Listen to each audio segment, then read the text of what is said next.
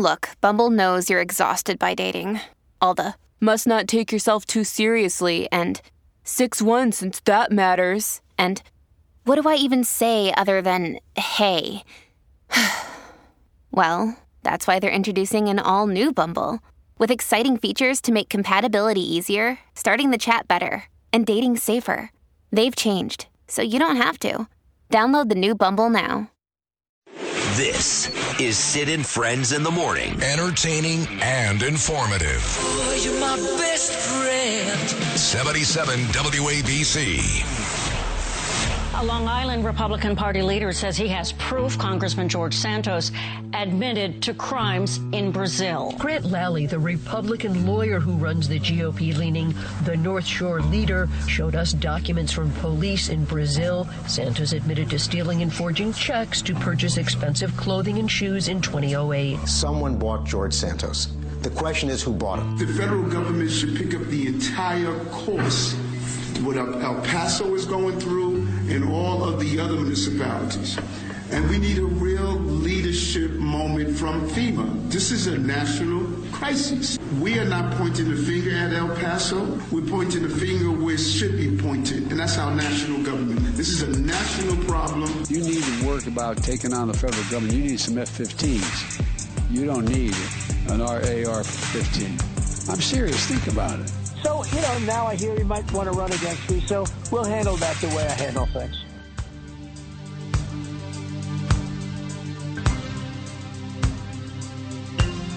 You turned me on.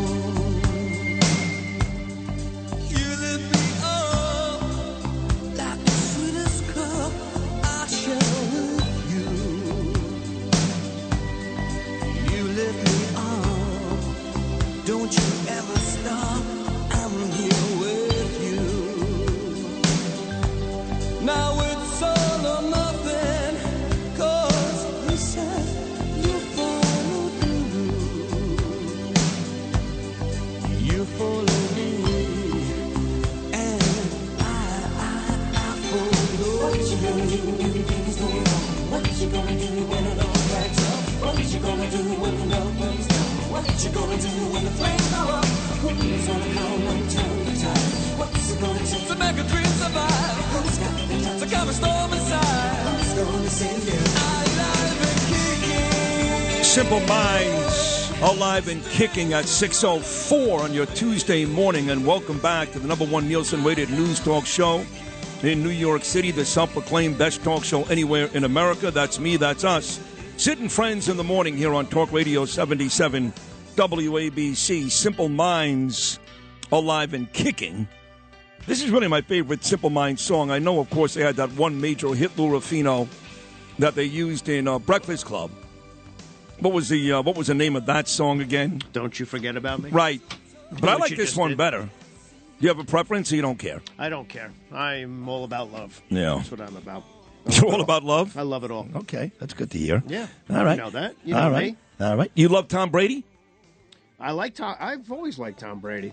Didn't you tell me you thought he was going to be a terrible football announcer? Yes, he's going to be terrible. That's the dumbest thing I've ever heard. No, you wait. Yeah. He's going to be great. He's going to be awful. Yeah, why is that?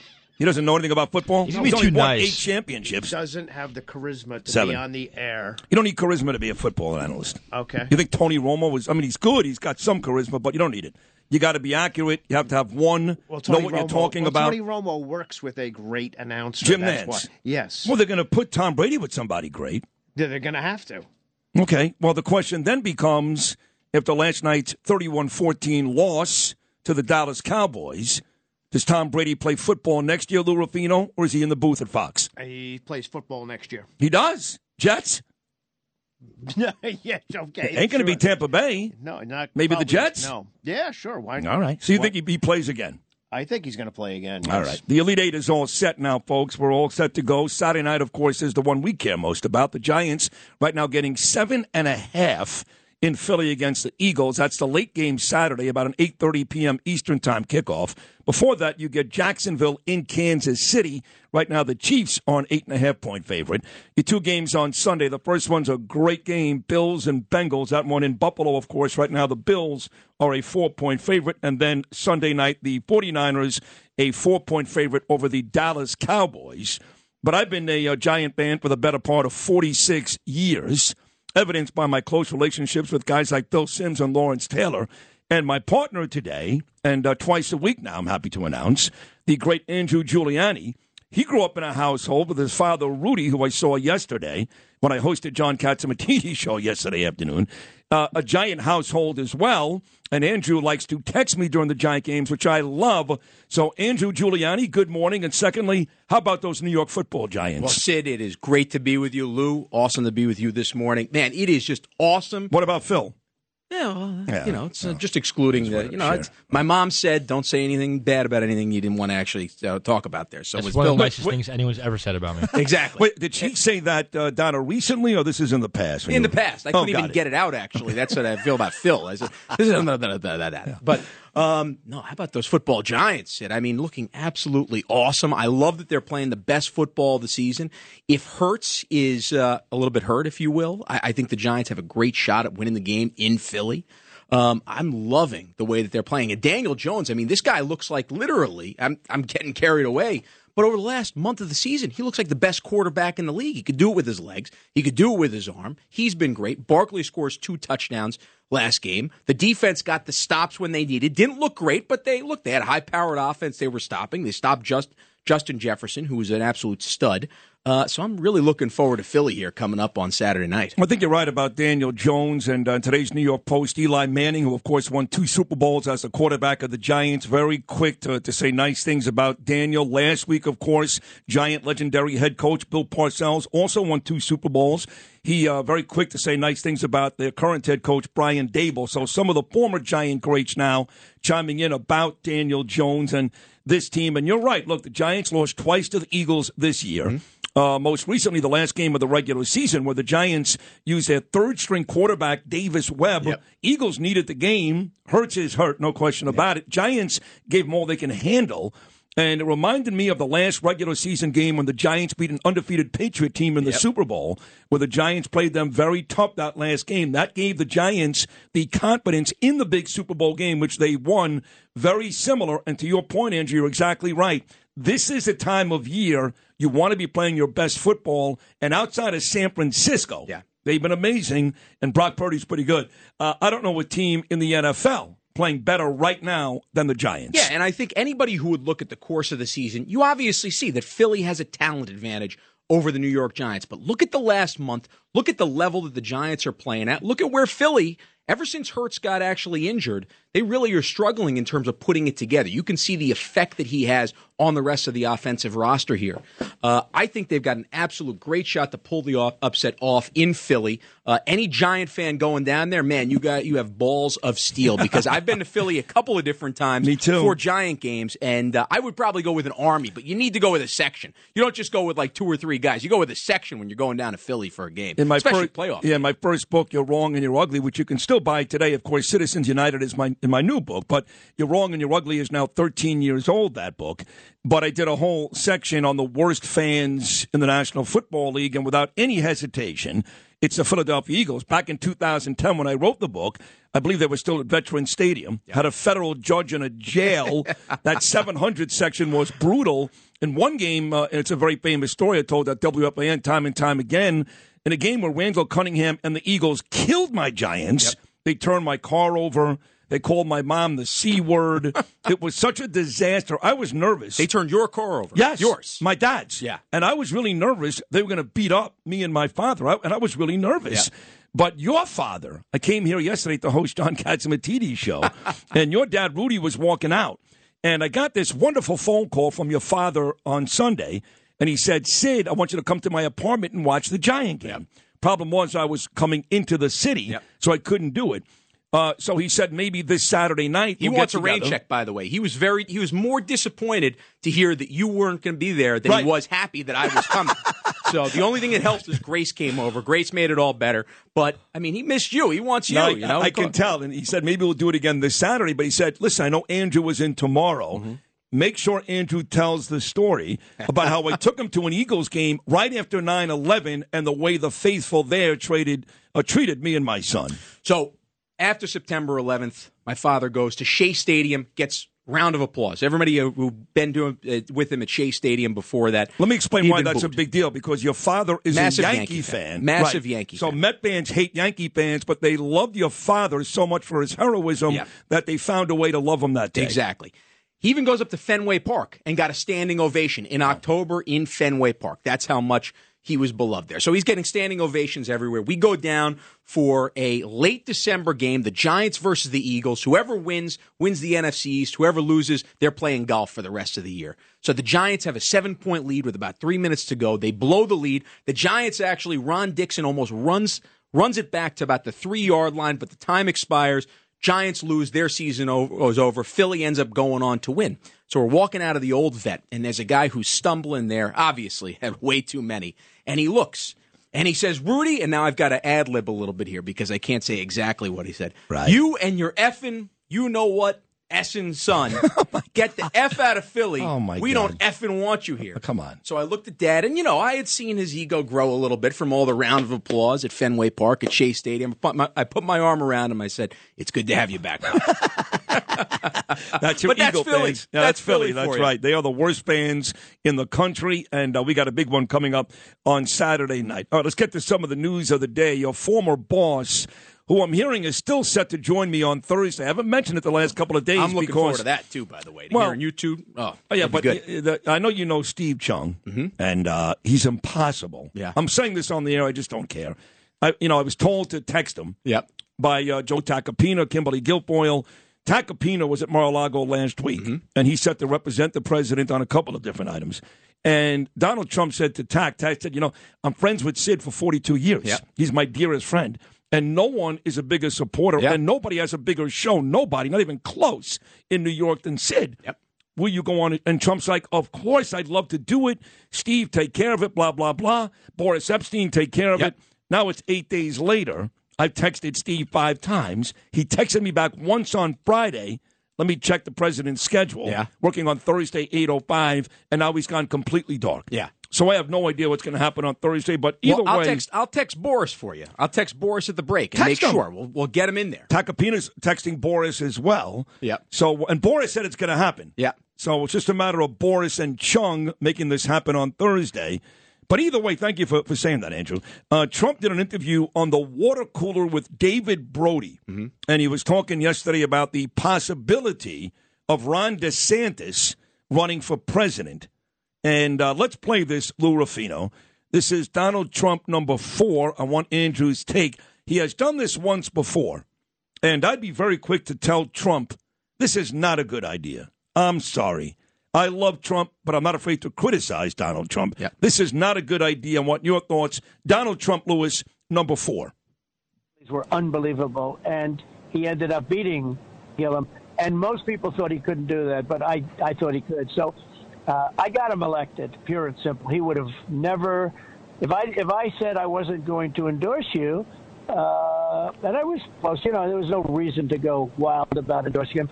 So, now I hear he might want to run against me, so we'll handle that the way I handle things. Okay, so, when Don Imus gave me my position, for many years I thanked Imus. Yep. Without him, I wouldn't have a job. Right. Years and years later, it was clear I had the talent, at the very end more than him, to do my own show. Right. So I stopped praying at the altar of Don Imus. He was there initially, but if you've got the talent, then it becomes about you. Yeah. Same thing here. Donald Trump, yes. Without him, Ron DeSantis never wins. But DeSantis has shown over the last couple of years he's probably the best governor in the country. Yeah. Doesn't mean he'll be a great president, but he's proven to be a great governor. At some point, Donald Trump has to stop expecting people to thank him every single day and live their own lives. And look, Trump is right. I mean, he ended up actually, really, the endorsement pushed him over the edge in a who very cares? close Republican that primary. was years ago. You're Who right. cares? I think the better tact for Trump on this would almost be like a head coach who looked at one of his coordinators who ended up moving on to a head coaching position, who's had success, and sees, you see, I make the right picks. I pick this guy. This guy has done a great job. This is why I have an eye for it. So I wish he would actually look at some of what DeSantis has done and say, he's done this well. He's done this well. That's why I chose the guy. That's why I have an eye for this. This is why I should be president again. I think it's a better tact. I think it actually would resonate better with Republican primary voters. And I think you're right. I think people are sick and tired of hearing DeSantis getting criticized or criticizing other Republicans and all this. But we know this is what's going to happen over the next year and a half. We know that it's going to make for unbelievable television, unbelievable radio over the next couple of years. And I think it'd be a great question to ask him come Thursday if you get the opportunity. Ask him what?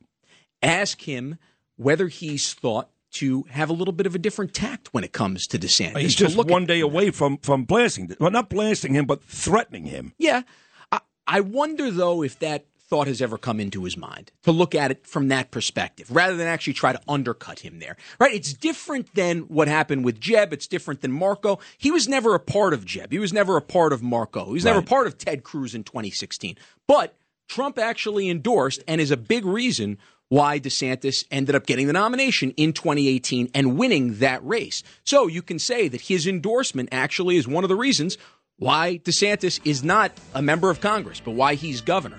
I think he should actually look at that and say, you know what, I'm proud of that. I'm proud of the job that he's done. I've made this call, and that's why I have the chops to be president again. That's my buddy Andrew Giuliani. He's going to sit in today. He'll be back on Friday as well. I've decided to add Andrew to the Sid and Friends staff for a couple of days. No, stop it. It's not for me to have you here. And we got a great show coming up in terms of guests as well, coming up at 7:40. Follows me every morning here on WABC at 10 o'clock. Also part of that Fox and Friends crew and One Nation on Saturday nights. My friend Brian Kilmeade. 8:05, Judge Jeanine Pirro. Coming up at 8:40, New York Post columnist Michael Goodwin. And then we'll talk economy at 9:05 with, yes, Larry Kudlow. He is back. The number is always 1-800-848-WABC, 1-800-848-9222. It's me, Sid Rosenberg, Andrew Giuliani, and the whole crew on a Tuesday morning right here on Talk Radio 77 WABC.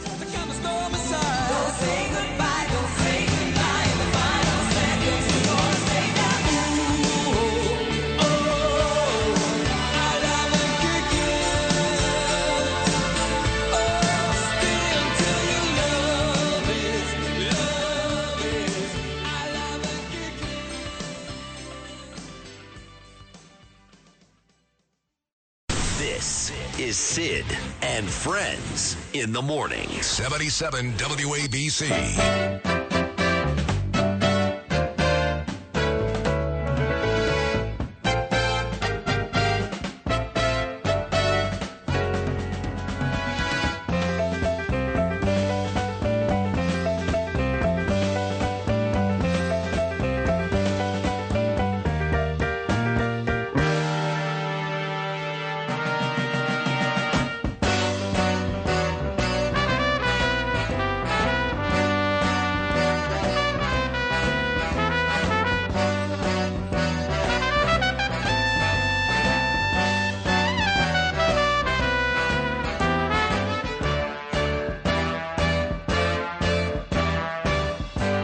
As I was walking down the street one day, little Chicago for you. Early on this Tuesday morning, Boris Epstein getting right back to Andrew, like he does with Tacopina, same thing, but nice doesn't mean much. It would have been better if he said, it's all ready to go, it's all set up, but thank you, Boris. So, talking about Boris Epstein and Steve Chung and Donald Trump, this was given to me by Justin Ellick, and it reads, Andrew, Trump claims radical left thugs declared open season on once revered lawyers like Giuliani. It says in a Saturday Truth Social tirade, Donald Trump lamented the reverence people apparently had for lawyers. In multiple posts, Trump referenced former lawyers Michael Cohen, now a convicted felon, and Rudy Giuliani. The former president appears to hold no positive feelings towards Cohen, but was complimentary of Giuliani, one of his strongest allies when it comes to 2020 presidential election fraud conspiracy theories. Now, Your dad was on last Friday with me. He'll be on again with you and I this Friday. And he said, Sid, I actually had a long talk with the president about 2 weeks ago, hours, and he felt like things were going in the right direction. You can talk about that. Yeah, I think, and I wasn't in there for the meeting, so I've heard this all secondhand from my father. But look, over the last couple of years, since Trump left the presidency, right? President Trump has been down in Florida. My father's been in New York. They haven't had as much time to talk. They talk occasionally, but it's quickly. At events, this or that, you talk for a couple minutes. They actually had the opportunity to sit down for a few hours, I think on multiple occasions, actually, and go through a couple of different things, from campaign strategy, some of the stuff that was going on with the lawsuits, and I don't want to get too deep into that because I know there's some still stuff ongoing there. Generally, when you mention Michael Cohen and Rudy Giuliani together, that wouldn't be a good thing. But I think that was the juxtaposition that Trump was making. We all know how his mind works on all this. But look, Trump was absolutely right on this. They have absolutely gone after so many lawyers. I remember the Philly case, the Pennsylvania case, right after the election that Trump was trying to make. They actually not only doxed Trump's Pennsylvania lawyers, they doxed where their third grade and fifth grade kids went to school. So that way they'd prevent other lawyers from actually working with the sitting president of the United States. So when he said radical left thugs, that's what he means by all this. I think that Trump absolutely nailed this in terms of his statement. All right, now, also 2 Fridays ago when your dad was on, we talked about Mayor Eric Adams. And I said, Rudy, I have this conversation all the time. Folks are like, Giuliani cleaned up the city. Right. Why can't Adams? And I asked your father, I said, who do you think had a tougher job? Day one, Rudy Giuliani, or day one, Adams? And your father, in very honest fashion, said, Adams. He said, there's a lot he has to deal with that I did not have to deal with. And I said, well, let me ask you this. There's a lot of folks out there already willing to say Adams is a failure. Right. That is beyond stupid. He has served 1/4 of a 4-year term. That would be like saying the guy's season is over in baseball after 40 games. He's got a long way to go. Now, if the city is exactly the way it is now in 2 or 3 years, you could make that comment. I said, Rudy, is it too early to make that comment? And he said, 100% it is. I said, let me ask you this. Do you think Adams then is the right guy or could be the right guy to get us out of it?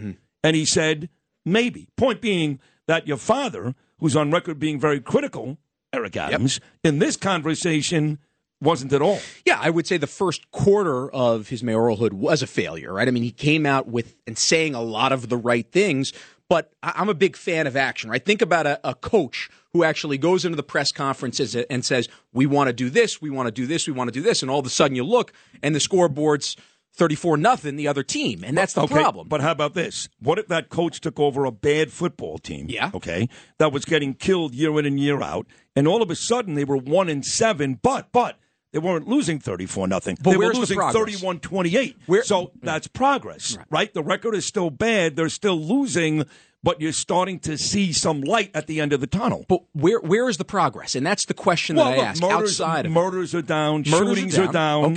Okay. Subway crime is down. Is up 25%, and that's a problem. So what I want to actually see the results, right? He gives a good press conference, and honestly, if Mayor Adams actually follows through on what he would say during his press conference, then guess what? He would be a good mayor. He would actually be. What he said down at the southern border 2 days ago is right. New York City can't handle it, and it is a national problem. He didn't point at the governor of Texas. He pointed right at Washington, D.C.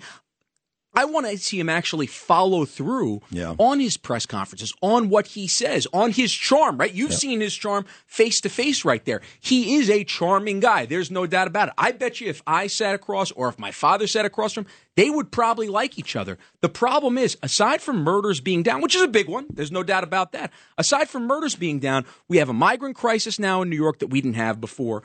We have that's not Eric Adams' fault. What's that? That's Joe Biden's fault, not Eric Adams. But I would also say that if Eric Adams actually went down to the southern border in August, he might have been able to find a way to curb the solution earlier. Well, two things. He has called out the federal government, and I'll be critical of Eric right now. I would like for him to call out specifically Joe Biden. Right. And secondly, yes, he didn't go 5 months ago, but he did go this weekend. Too little, too late for you, or are you still happy the mayor went? No, I'm glad that he went. Is it a little too late? I hope it's not too late.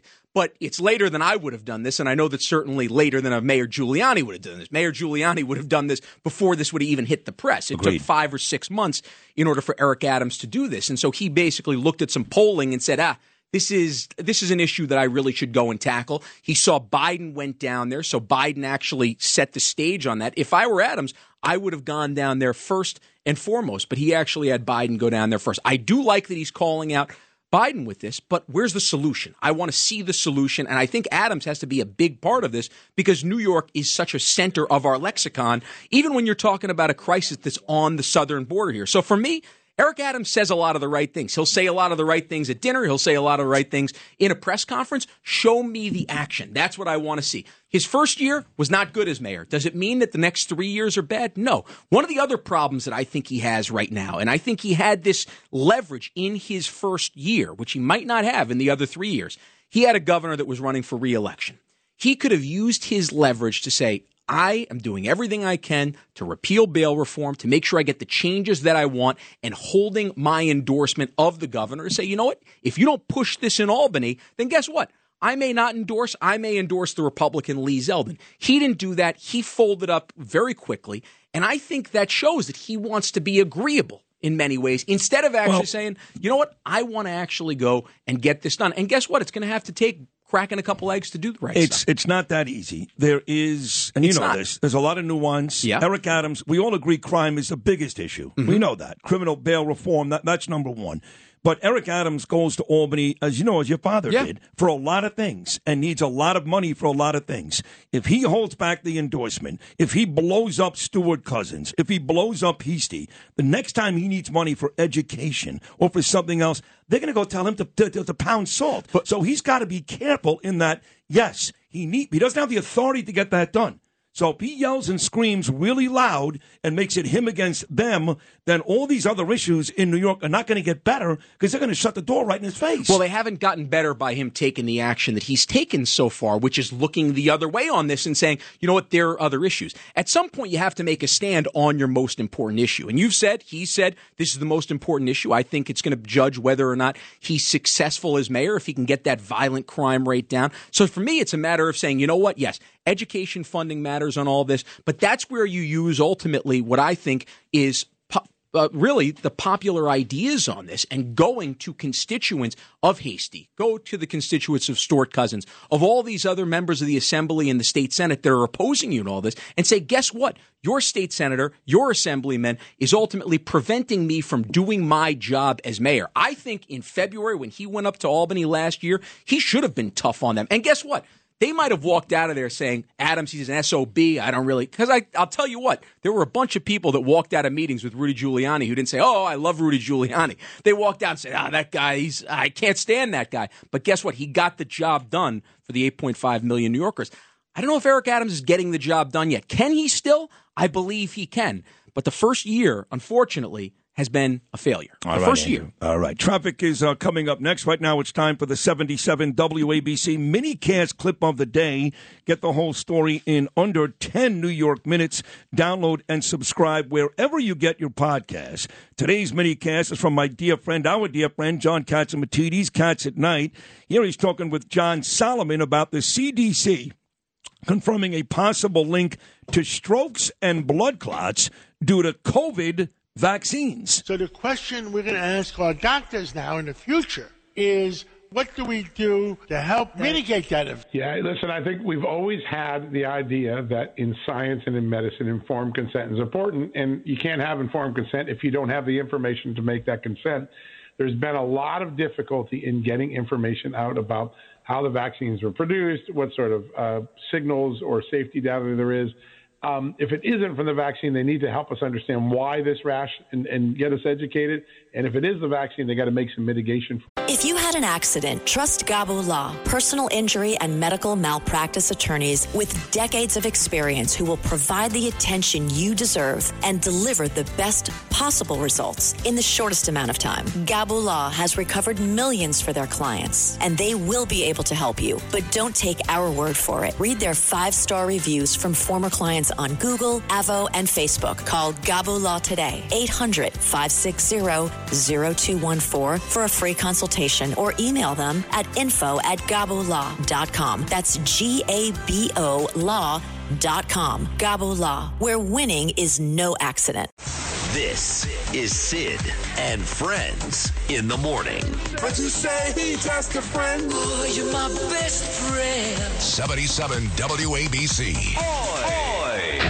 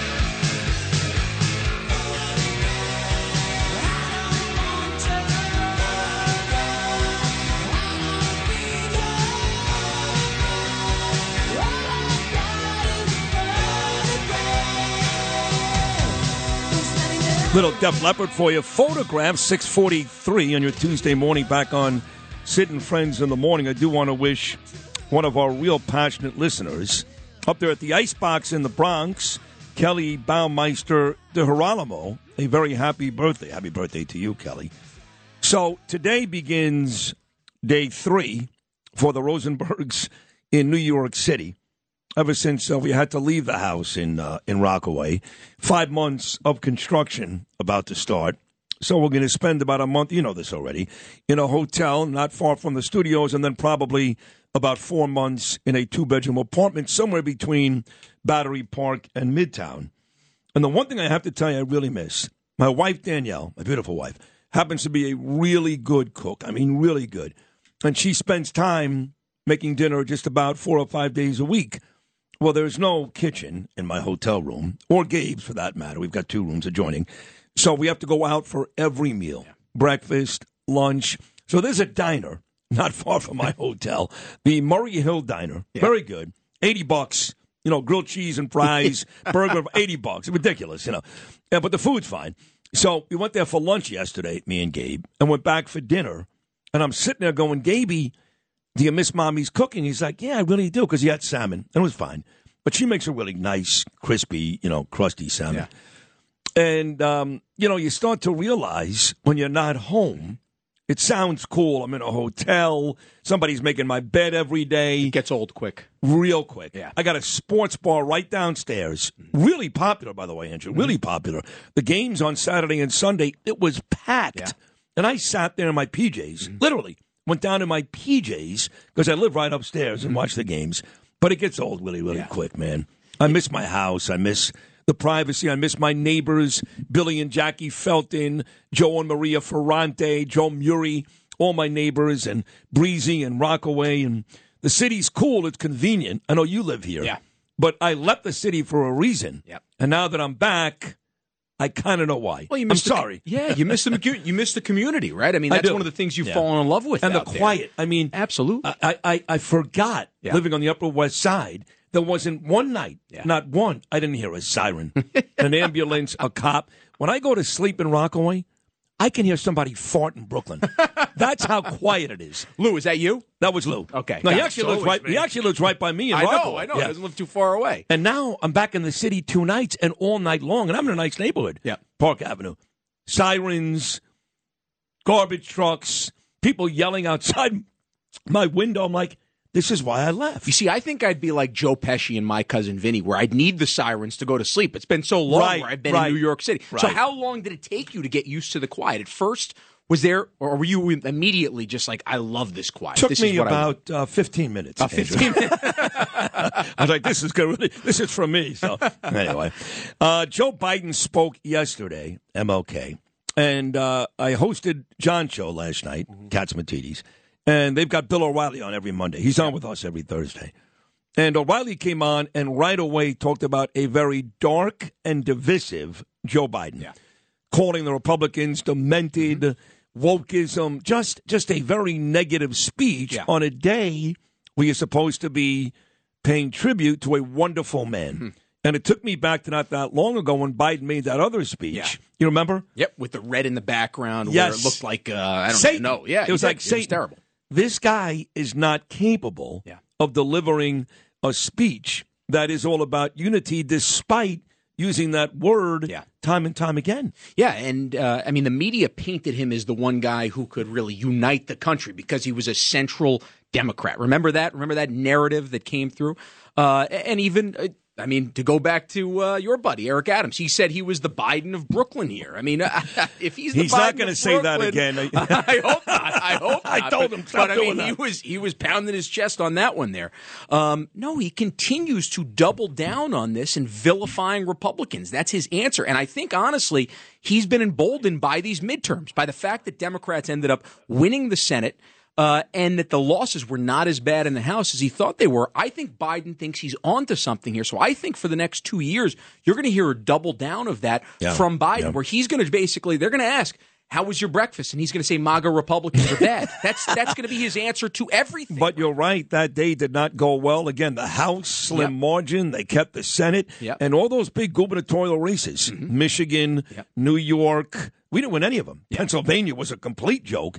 So it was a victory that day for Joe Biden, not Donald Trump, And I not think the it'll GOP. embolden him. I think it will embolden him. I So think do I. that's why he'll continue to go with this tact. They saw the tact, and he thinks it's going to work. I don't necessarily know if that's the reason why they won, Republicans did not win as big that day, if you will, in the House and lost the Senate. But I think Biden and his experts, if you will, and I'm putting that in air quotes, believe that's actually the right tact. One of the things that I do almost every Thursday, Drew, with O'Reilly, we go back and forth about, and this goes back to the Bernie days, about the president.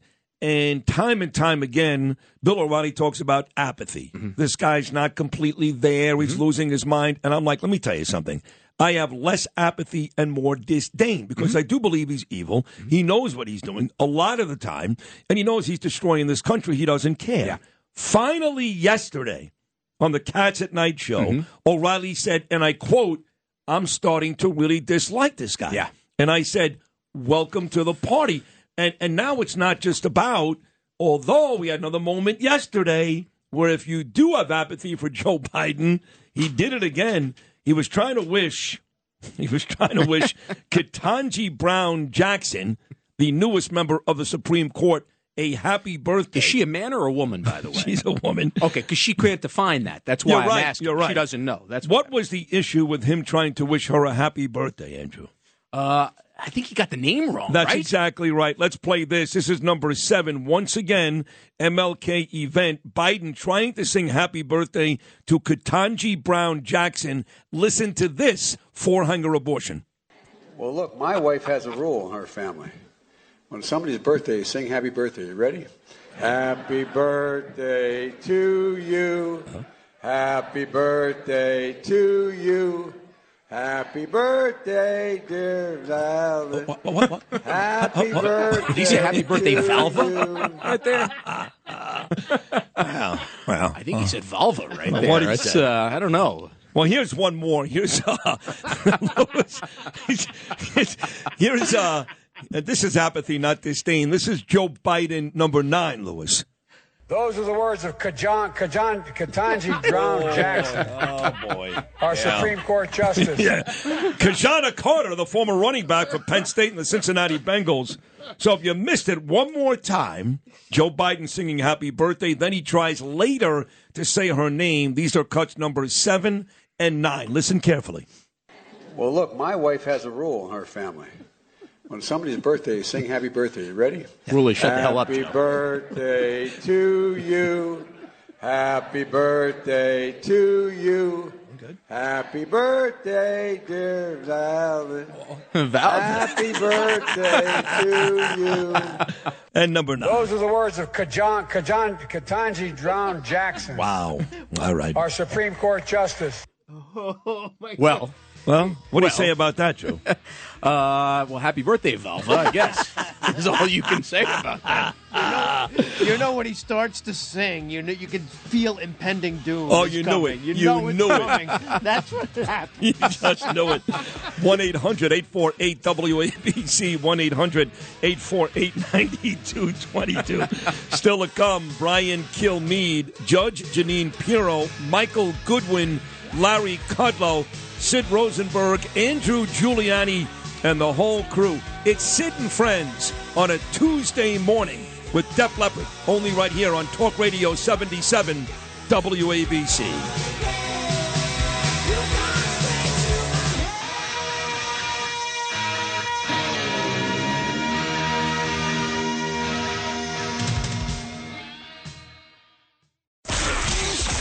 Hi, it's Cowboys legend Emmitt Smith, and this is See It in the Morning. Let me do that again. Hi, it's Cowboys legend Emmitt Smith, and this is See It and Friends in the Morning on 77 WABC. Oh, and by the way, I am way more famous than Sid.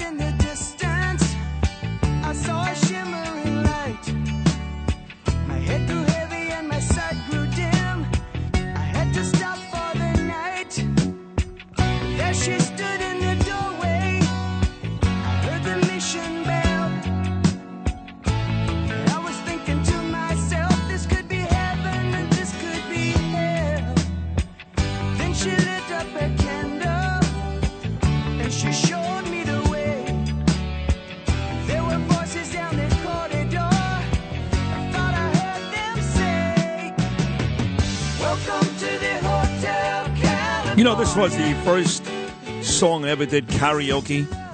I used to go to a place in Sheepshead Bay, Captain Walters, Clemens Avenue. Every Thursday night, all the good-looking Jews and Italians went there. How'd you get invited? Did you go? No, I said, how'd you get invited? I see what you did there. But I always do Frank Sinatra, The Summer Wind. But the first song I ever did was Hotel California by the Eagles, and it was awful.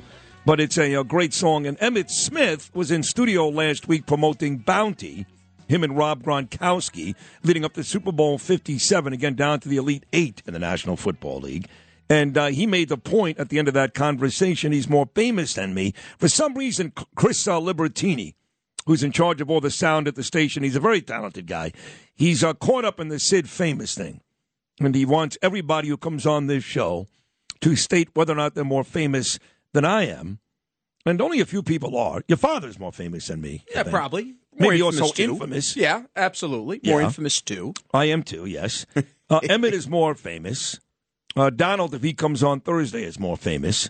Who else is more famous than me? Does Chris have a... Well, O'Reilly. O'Reilly's more famous. O'Reilly is more famous than you. Christopher Mad Dog Russo, more famous. Yeah. Francesa, more famous. Now, here's a question. Is Phil Simms currently more famous than you are? No. At one point, yes. No, but not now. now, I don't know. Yeah. I feel like the famous Yeah. meters are moving. You're going up. Phil's coming down a little bit. And I love Phil Simms. So do I, but in the NFL today, I mean, come on. Yeah. I mean, I did watch it last Sunday because I like the back and forth between Phil and Boomer. Yep. It's But good it back is, and forth. those shows are horrible television. Well, just Every one of them. How many more times can you break it down? Oh. About this and that. We all know what's going on. We know what's going to happen. They did one thing on Channel 5 on Fox. Yeah. So they had like 9 guys out there. Jay Glazer, Terry Bradshaw, Jimmy Johnson, Michael Strahan, even Sean Payton. Yeah. who may be a coach in the NFL next year, and they're running a play. Yeah. Terry's like 80 years old. He's got cancer. God bless him. I'm like, what are you doing? Yeah. It looks so stupid. Why do they do that, Andrew? Why? I don't know. I'm not making the production calls there. And if I was, I'd say Michael Strahan would probably decapitate Terry Bradshaw. Yes. And it probably looks that way, too. So I don't know. I mean, considering the other half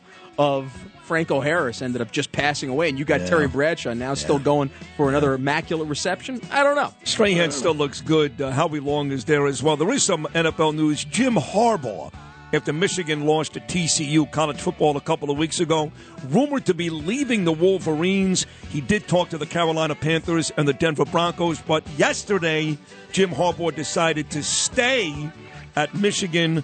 Another year of Michigan Wolverine football for Jim Harbaugh. He needs to get a BCS victory. That's what he needs. Badly. Getting crushed in the BCS every time he gets to the semis. He did beat Ohio State the last 2 years, which is huge for Michigan. Absolutely. Huge. But you're right, he needs to win one of these games. Sean Payton will coach in the NFL probably next year. A lot of clubs interested in him. Right now, there are 5 teams in the NFL looking for a head coach. Hour number 1 in the books. We'll come back hour number 2, which will include Bill O'Reilly's morning message and a conversation between me and Brian Kilmeade, plus the great Andrew Giuliani. Stay tuned. Hour 2 of Sid and Friends on a Tuesday. Coming right back. They stab it with their stealing eyes, but they just can't kill the beast. Boy, this is Sid and Friends in the morning. How many of us have them? Friends. 77 WABC. George Santos running against Tom Suozzi in that 3rd congressional district coming up next Tuesday. Hey, you know, it's funny, George, you go right to the heart here of me, Sid, and Bernie. At the very end of your biography, it says, in his spare time, George Anthony enjoys volleyball and tennis. Let me tell you why that's funny. You're on this show. Bernie's daughter, Melanie, was a star volleyball player in college, and my daughter, Ava, as we speak, is working on a tennis scholarship when she goes to college. So the 2 sports that you seem to enjoy on the weekends are the same 2 sports our 2 daughters excel in. You know, it's funny. I actually went to school on a volleyball scholarship. You did? And I did, yeah. When I was in Baruch, we were the number 1 volleyball. Did you graduate team. from Baruch? Did you graduate from there? Yeah. So did I. I did. So did I. Oh, very cool. So, great school, great institution. Very liberal, but very good professors who don't show their bias, which is very interesting. But that's a whole nother conversation. But it's funny that we went to play against Harvard, Yale, and we slay them. We were champions across the entire Northeast corridor. Every school that came up against us, they were shaking at the time. And it's funny, I was the smallest guy, and I'm 6'2". We had on our block, on our block alone, there were 6'7", 6'8". These guys weren't jumping; they were just stretching their arms up in the air. Yeah. We were animals. All of us should have been playing basketball, but we chose volleyball because it was easier. So it was a great time. I sacrificed both my knees and got very nice knee replacements from HSS playing volleyball. That's how serious I took the game. Yo, man, I got this death Rolex watch, man, $100,000 watch, man. I sold you for $400. You got 80. Dig this, man. I got a rich girl, man. Of the stories that you always tell. That interview is still going viral. Now nearly 3 million views. 3 million. Everybody from my friend Dave Portnoy at Barstool Sports, you name it, has retweeted and commented on that conversation with George Santos had with me and my late great partner Bernard McGuirk. I'm coming to you live this morning from the Bernard McGuirk studios. And you heard me talking to him about volleyball and Baruch and all the things he lied about there. Bernie was in that conversation as well. But that was all the way back in 2020 when Santos originally, we thought, won his race. They took it away from him. Then he came back in 22 when he did win. But somebody unearthed that interview from 3 years ago, somebody named Patriot Takes on Twitter, and it's gone berserk over the last couple of days. Even Joe and Mika had it on yesterday on MSNBC yesterday morning. Of course, they did not put my name up. All it said was George Host.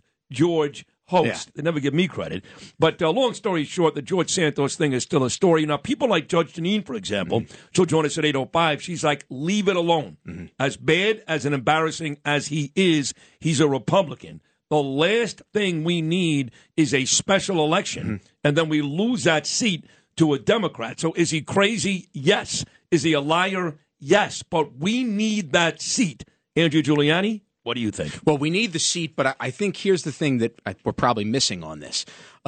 By Republicans calling out George Santos, it's not going to shame this guy. You heard that interview. There's nothing going to shame this guy. He's beyond shaming. By the way, George, and I was at different events with George throughout the campaign cycle, he's about 275. He's not jumping anywhere. I mean, the guy's got a better chance of being a backup left guard probably wouldn't be too good at that. But here's the thing. You're not going to shame him. So I think Republicans in some ways look a little hypocritical if we don't call out the obvious lie after lie after lie that George Santos tells. And then we want to look at the Dick Blumenthals of the world, at the Ilhan Omars of the world, who married her brother. I mean, and we're going to call that out. So for me, I'd much rather see the consistency of all this stuff. Santos is not going anywhere until he gets indicted, probably more until he gets indicted, because the $700,000 that he donated to himself, he's going to have to explain where he got that money, and I think the feds are going to be looking very closely at that, and I think that's where they're going to really circle the wagons on him. Lee Zeldin was on this show last week, and I said, Lee, at one point we discussed him being the RNC chair, but Ronna McDaniel's not going anywhere. Then we talked about 2 or 3 other positions, including Speaker of the House, because people out there don't realize you don't have to be an acting member of Congress to hold that position. So when Kevin McCarthy was getting no every day, I mentioned Lee, which Miranda Devine did a month ago. And then came this discussion. Lee, what about taking over New York 3 for George Santos? Yes. And he didn't say no. He didn't say yes. He wasn't overly enthusiastic. I know Brian Kilmeade will have Lee Zeldin on his show today talking about that. I've already done it. Thank you, Brian. But Lee wasn't overly enthusiastic one way or the other. But that's a pretty good choice. I think that Zeldin's the only guy that can win that race, considering the stink of Santos. I think any other Republican. No, it's true. The stink of Santos, because you have a lot of Democrats that came across the aisle and voted Republican this time around because they were so sick of what the Democratic Party had been doing, not just in New York, but in all of Nassau County. And Lee Zeldin is one of the reasons, because he was the top of that ticket, that you had so many Democrats or independents that voted Republican, probably not even knowing who George Santos was. They just knew that he was going to be a rubber stamp Republican vote. So I think Zeldin has a real chance to win that seat. But what Zeldin has to measure now is, do I get in a tough race? Because that's still going to be a very tough race for him. That probably Suozzi gets back in, who has the name recognition. You'll still have a little bit of the stink of Santos there. Or do I look at Suffolk County Executive, which is probably a much more winnable race for him? And does he do that, where he also can stay in the same house that he lived in? He has to travel down to D.C., which I know, when you have 15, 16, 17-year-old kids like Zeldin has, wears on you time and time again. He did 8 years going up to Albany, 8 years going down to Washington, D.C., so he has to make a decision on whether or not it's a more winnable race, that Suffolk County Executive, which is probably a more winnable race, or New York 3, which I think Zeldin could win, but I think it's a tough race for him to win. I still would make him the favorite, but it's probably a 55-45 favorite. A year ago at this time, you were running against Lee Zeldin. And does it feel like a long, long time ago? It's one of those things where the days feel long, but the year feels short. It's tough to believe that it's been like that. I was looking at Grace the other day, who's 13 and a half months now, and just thinking that, a year ago, she was just laying down. She couldn't sit up, and now she's walking all over the place. We're trying to make sure she doesn't put this in her mouth and put that in her mouth she picks up there. So the governor's race, it feels, in some days it feels like it's yesterday. Other days it feels like it's years ago. Yeah. Do you miss it? Do you miss, the daily competition, getting out in the street, meeting all these people? Again, I'll never forget my anniversary. That Saturday morning, Danielle and I celebrating 30 years. And there's Andrew Giuliani on 129th Street in Rockaway, going into the pharmacy, going into the bar, just doing your thing.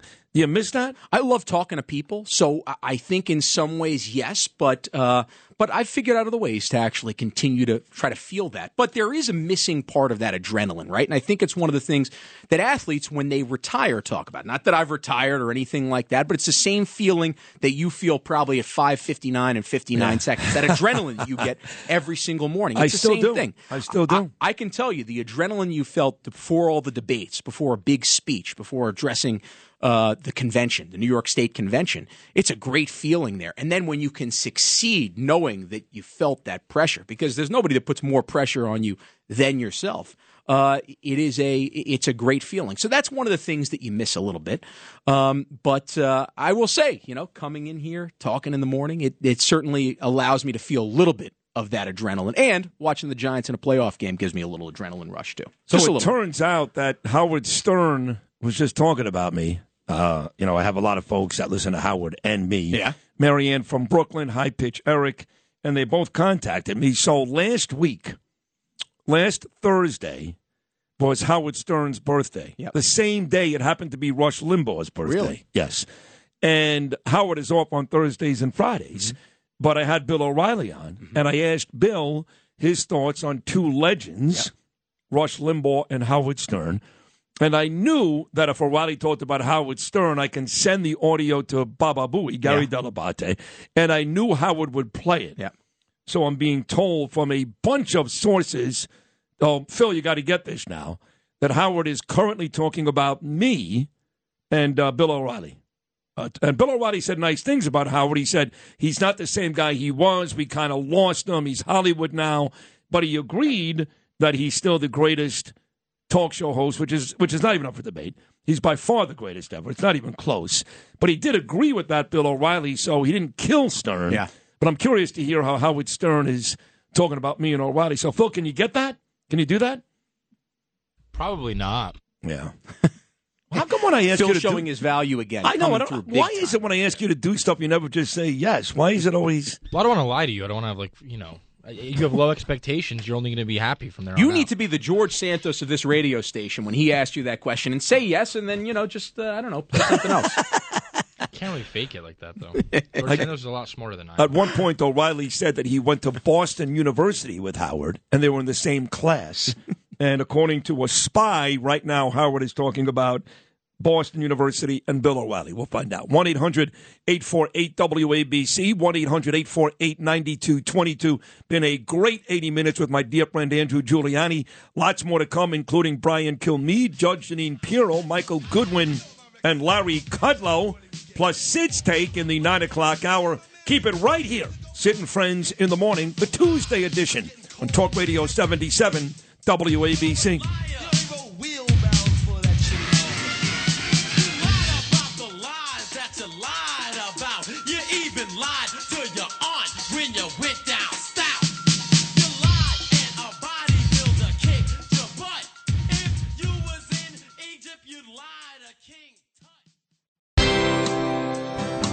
Bill O'Reilly here, and I'm warming up. Stand by for the O'Reilly Update Morning Edition. On this Tuesday, I have just finished looking at the San Francisco African American Reparations Advisory Committee report. Okay? So, they recommend, the people on this panel, that each African American in San Francisco receive a lump sum payment of $5 million in cash and total debt forgiveness. Whatever they owe, that includes mortgage, car, education, is paid for by the city of San Francisco. It's an astounding report. It says, quote, while neither San Francisco nor California formally adopted the institution of slavery, the tenets of segregation, white supremacy, and systematic repression and exclusion of black people were codified through legal and extra-legal actions, social codes, and judicial enforcement, unquote. So therefore, reparations are demanded. Now, if this ever happened, and I don't believe it will, what about the people who have to pay the $5 million and all the debt relief? They're regular working Americans living in San Francisco. They have to pay it. Is that fair to them? Of course not. If anything like this ever passed, race relations would be set back maybe 100 years. That is the Morning O'Reilly Update. More analysis later on. With crime running rampant in New York, you need to keep yourself and your family safe. Obtaining your concealed carry firearm licenses can be difficult and time-consuming. That's where MyFirstPistol.com comes in. They'll help you secure your concealed carry license. If you're looking for a pistol, premise, rifle, or shotgun license, call 347-559-7052. 347-559-7052. You must have a valid firearm license issued by the NYPD to purchase, possess, or shoot a handgun or pistol in NYC. Sid and Friends in the Morning. 77 WABC.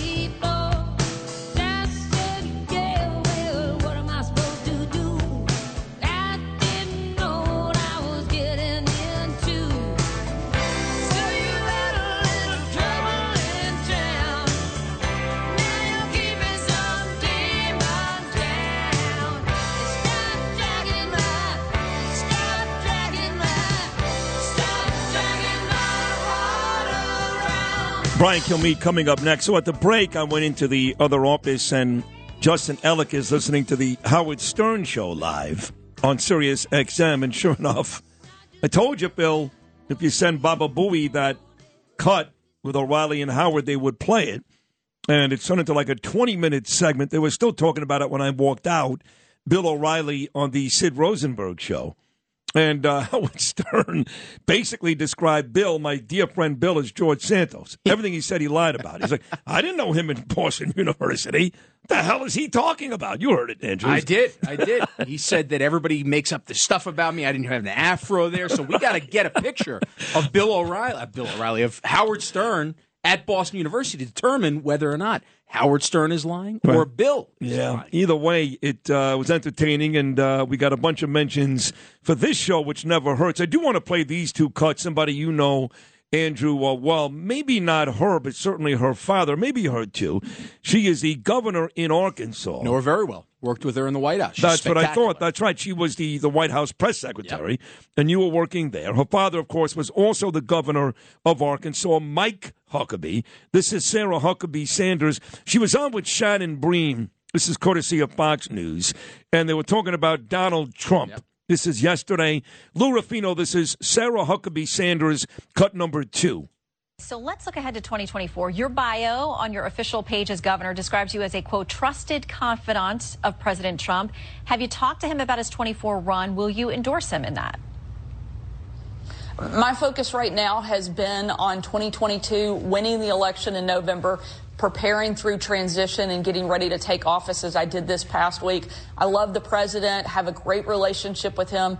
I know our country would be infinitely better off if he was in office right now instead of Joe Biden.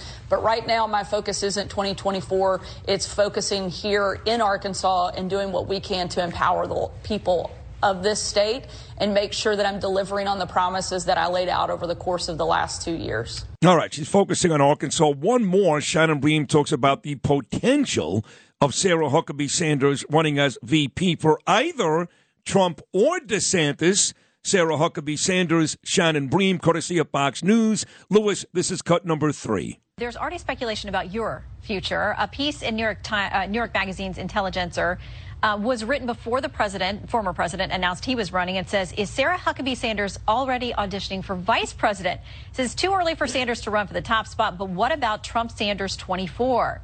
She's shown her loyalty to the former president repeatedly and then said if the former president didn't run a gun, maybe DeSantis Sanders would have a nice Sunbelt ring to it.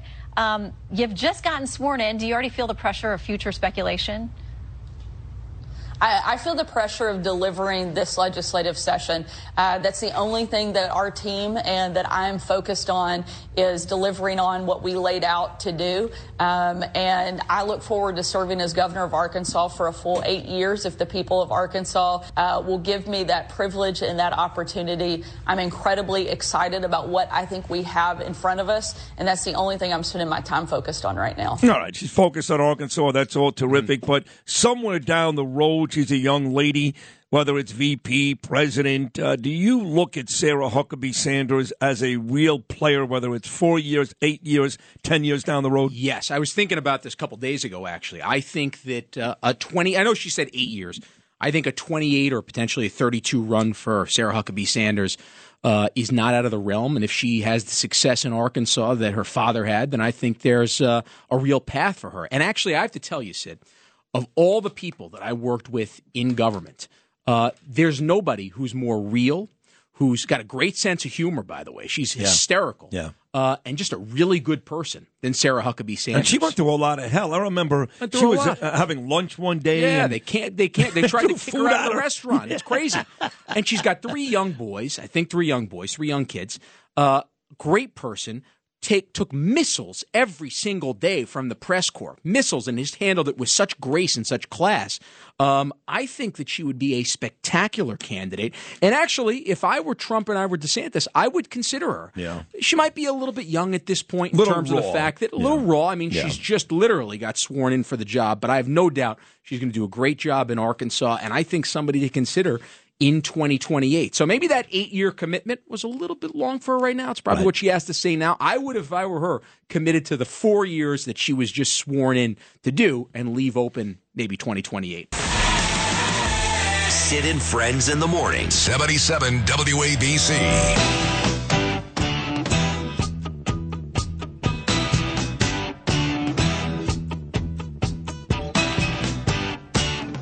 In the shuffling madness of the locomotive breath runs the all-time loser, headlong to his death.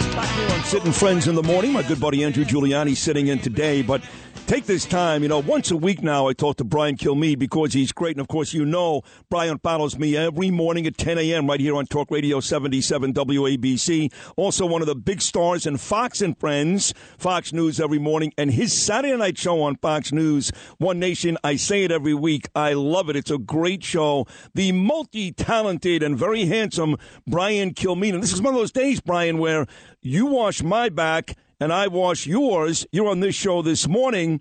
I'll be on your very popular Fox radio show coming up later on this morning. Right. Now, won't you normally, you're doing in the 11 o'clock hour.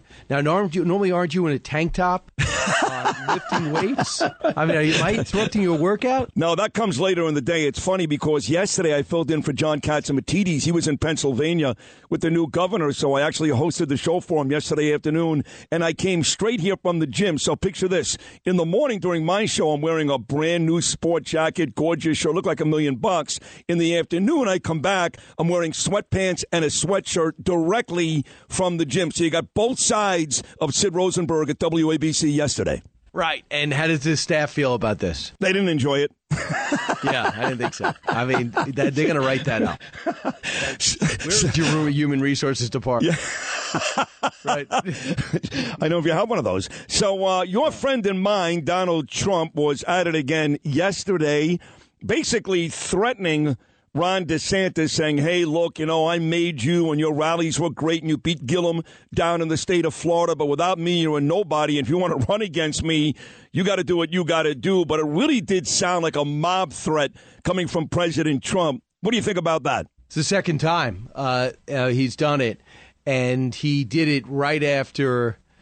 I think he did it right after or right before the election, which DeSantis won easily and really sent a message all around. I think DeSantis does not want to talk about it. I think he's waiting this out. He's really dividing Trump land because there is not one person I know who follows Donald Trump who doesn't love Ron DeSantis. And there's very few that follow DeSantis and have negative feelings towards Trump. That's why it's dividing Republicans in a way they're not comfortable. And I've never met more people more upset than when he went after DeSantis the last time and said something very similar. Said is like he would have been nothing without me. In one way, he's correct. When he decided to pick DeSantis out and said this guy should get the nomination, the agricultural secretary was up by about 25 points. And Trump did work hard. But DeSantis also worked hard, too, was able to eke out a 1-point lead and became the most successful governor of the country. I think Democrats would even admit that. They wouldn't do it publicly, but they would admit it. So I think it's going to be, they're going to wait for the court cases to play out. I think DeSantis is waiting to see if there's anything that's going to stop him from running, an indictment or something like that. If nothing stops him from running, then DeSantis will probably decide in March. He'll say, he's already got national ads out on social media, and they already changed the rule in Florida that says you can hold on to the governorship and run for president. So I think that he goes ahead and does it. I saw the Amherst poll last week. It says they're in a dead heat. But I'll tell you, in Florida, DeSantis wins. DeSantis wins easily in Florida, but of course there's a whole country to deal with here, not just Florida. Big state, no doubt about it. Very, very big state in the election. But there's a whole country to deal with here, and I'm not sure DeSantis can beat him just yet. You did mention Mar-a-Lago. The document story for Joe Biden, Brian Kilmeade, gets worse and worse every day. We find more locations, more classified items. He's got no idea what's going on. And really, if you think about it, last week when this first surfaced, that was a huge win for Donald Trump, because now what are you going to say to Trump when the sitting president, although vice president at the time, has done the same exact thing? That's a huge win for Donald Trump going back to day one of this Joe Biden fiasco. And, in New York last week, got buried, but he was indicted on 17 counts. It's a total political ploy. I think you agree with me. In the New York State, they looked into him about avoiding taxes. His CFO goes to jail to Rikers Island at 76 years old. Total attack job. It's nuts. I hope he's okay. I hear he's a good guy. He's got totally screwed. But he only got fined $1.7 million. For you and I, that's $1.70. So he could put New York behind him. He's got some other minor suits that never hurt him before. So now he has Mar-a-Lago and he has Georgia. So there could be an indictment on January 6th, but come on. I mean, they still haven't been able to prove anything. I don't think he was behind an orchestrated invasion and alternate electors. So it comes down to the Georgia lawsuit, and it comes down to Mar-a-Lago. Mar-a-Lago just got neutralized, which leaves you Georgia. And, man, you're really going to go out there and take those phone calls and going to indict a former president as a state prosecutor? So with those things gone, Trump might be ready to roll. The problem is I don't even think his family's on board with this. I know that Eric would do it. I know Ivanka is out. Jared Kushner is out. I'm not sure Don Jr. is in. He is the most popular one outside his dad. So no word from Melania. There was reports that if he ran again, don't include her, which, all that stuff needs to get in place. His most valuable asset was his family last time. So it's going to be fascinating. But I think its field is probably going to be 7 or 8. I think Pompeo's in. I think Nikki Haley will be in. I think Tim Scott will be in. I think Rick Scott will be in. And I think Kristi Noem will be in. So we'll see where this goes. All right, we'll take a short break. We'll come back more with Brian Kilmeade. You mentioned Jared Kushner. He came up on a Sunday morning TV show. I want to bring that out to you.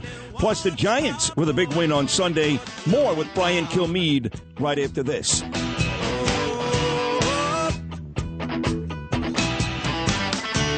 He sees his children jumping off the stations one by one. Entertaining and informative. This is Sid and Friends in the Morning. 77 WABC.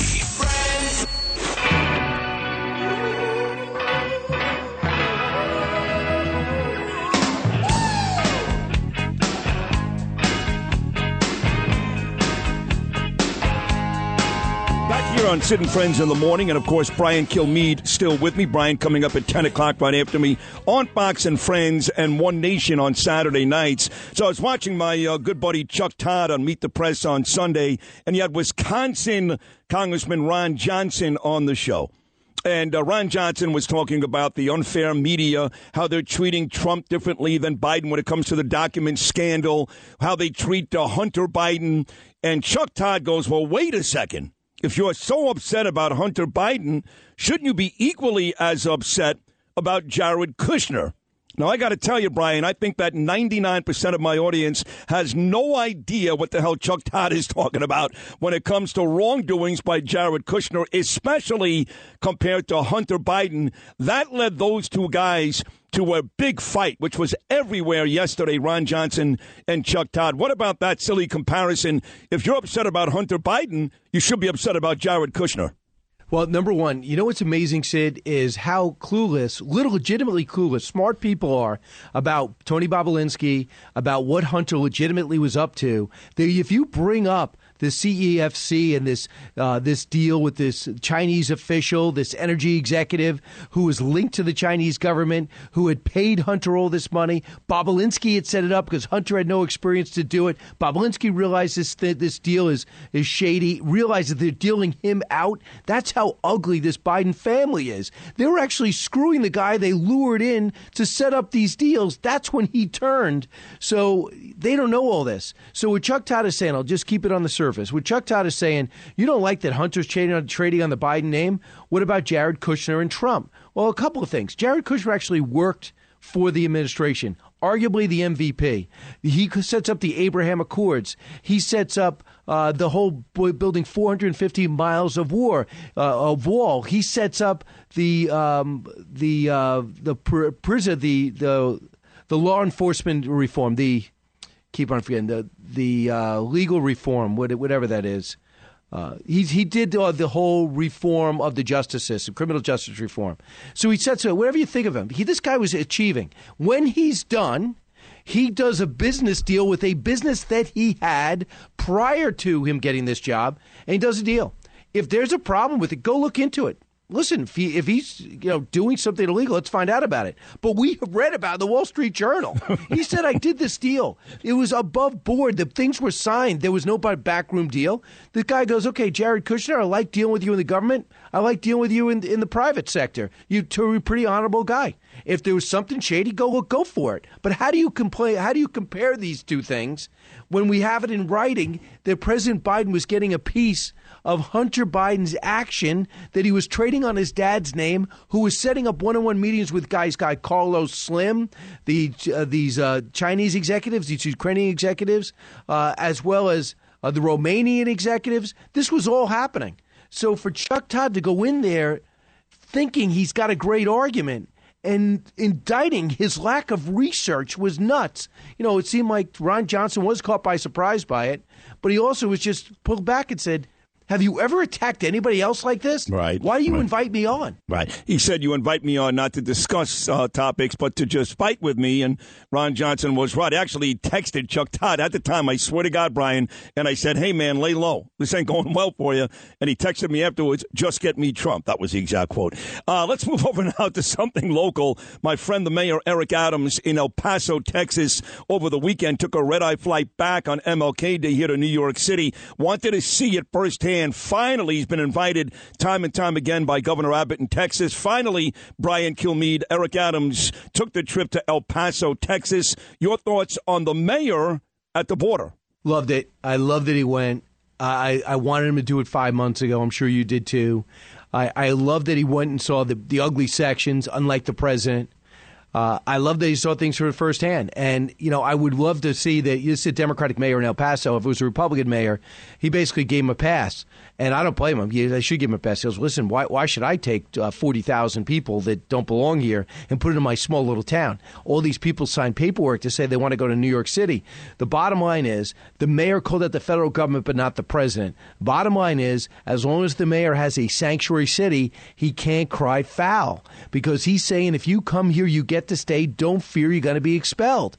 Therefore, he's got to make room. Now we got 40,000 extra people. Most seem to be ungrateful for the free food and board at $55,000 per person. Think about how much money, just everybody today, if you get paid through direct deposit, look up your paycheck, flip it over, see how much is going to the city, the state, let alone the federal government, and know this is going to, your money is going to people that don't belong here. It doesn't matter what you think or Hispanic or there's Russians, Romanians. I mean, there is 150 countries represented at our southern border. And that's the federal government. Now he's going to the council. Now he's going to go meet with the mayors in Washington. He's got to go to the president. And the president will see him. And the president will listen to him. If he really wants to make a difference and become a national figure, go do both those things. He's got to get this guy's attention for the good of New York. And the ramifications will be he will be a national figure. Agreed, and he can run for president himself one day. Who knows? All right, down to the Elite Eight. About 2 minutes to go here, Brian. National Football League last night, of course, may have been the end of Tom Brady's career. We'll see. Dallas wins easily. So now you got 2 games on Saturday, starting, of course, with Jacksonville and Kansas City. 2 games on Sunday. You've got that Bills-Bengals game finally in Buffalo. Then, of course, you get San Francisco hosting Dallas. But the late game Saturday night from the Link in Philadelphia, 8:30 kickoff, features the Eagles and the Giants for the third time this year. The Giants fresh off a very impressive road win in Minnesota on Sunday. The Giants getting about a touchdown. That's way too many points, by the way. Daniel Jones looks great. Our football Giants, do they get a win, Brian Kilmeade, in Philadelphia on Saturday night? They look like the Coughlin Giants that went to the Super Bowl twice. And I do think that last game that they played with Davis Webb and with their subs, resting everybody, including Saquon and Daniel Jones, sent a message. Because you can't even say that the Eagles, well, they didn't play their stars. Wrong. They played Hurts hurt, and they had to win the game for the number 1 seed and get the week off. So they have to be saying to myself, man, the Giants made some adjustments already. The first time they played, they were totally outclassed. The Giants didn't play bad. They were just beaten by a better team every quarter. I mean, they tried to get back. They just looked overmatched. But I think they've made the adjustments. They're playing with house money. They're not afraid. And the Eagles have not finished strong.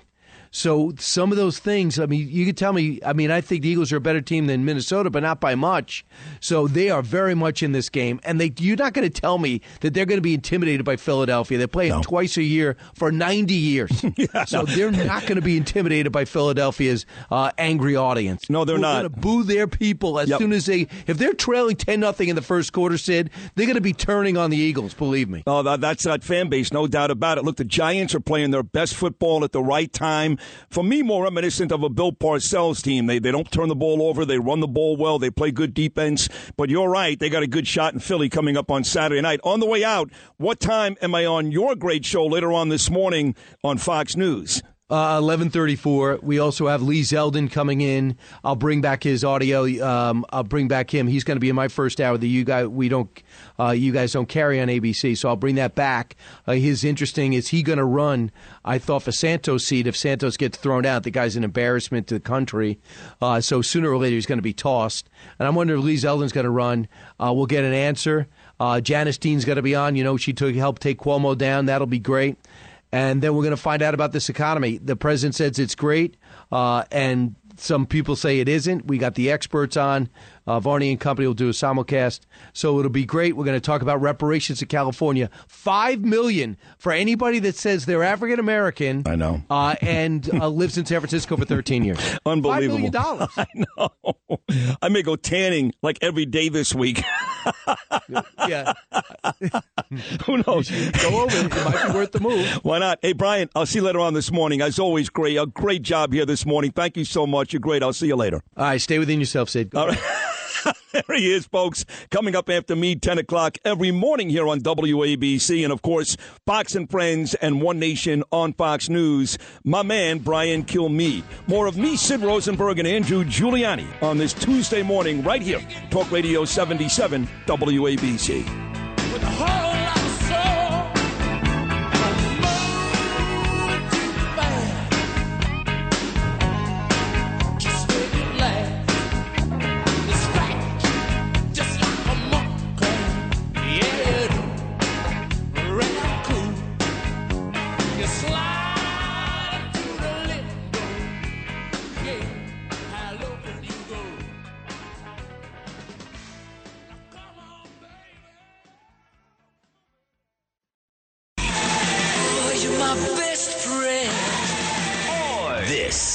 Sid and Friends in the morning.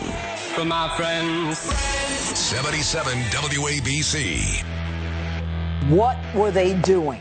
Why does Karine Jean-Pierre get out on January 10th and say, we're all transparent? We have completed, I assume it's all been completed. 2 days later, we found out there are more documents. So they not only don't have their story straight, but that tells me that they were doing something during those 2 months. During those 2 months, I can guarantee you, in that house where Joe Biden said he was, where he was living, and Hunter said he was paying $49,000 a month rent, which to me is money laundering to his father, Joe. Joe says he only made $19,000 a month on that house, that Hunter gave him $50,000 a month to rent. So there's all kinds of questions that you've got going on here, and nobody's answering them. We're supposed to just say, oh, it's not as bad as Trump. It's worse. At least Trump was a president. These are all Obama-era documents. And I got to say one more thing. Andrew McCabe, of all people to talk about this guy gets thrown out of the FBI for leaking documents. He comes around and he says, you know what? We really should not give the Republicans anything, and we should let them do whatever they want to do, but don't cooperate. And at the end of the day, it's a huge gift to Trump.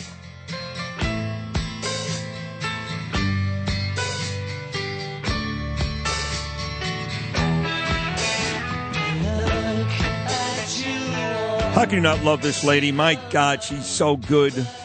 Whether it's The 5 on Fox News, that's where that was from. Of course, Sunday mornings here on WABC. Well, I've got a huge crush on her anyway. She knows that. She's the great Judge Jeanine Pirro. Judge, just so you know, it's Sid. I've got Andrew Giuliani sitting in with me today, so he's a big fan of yours. He loves you. Good morning. Good morning.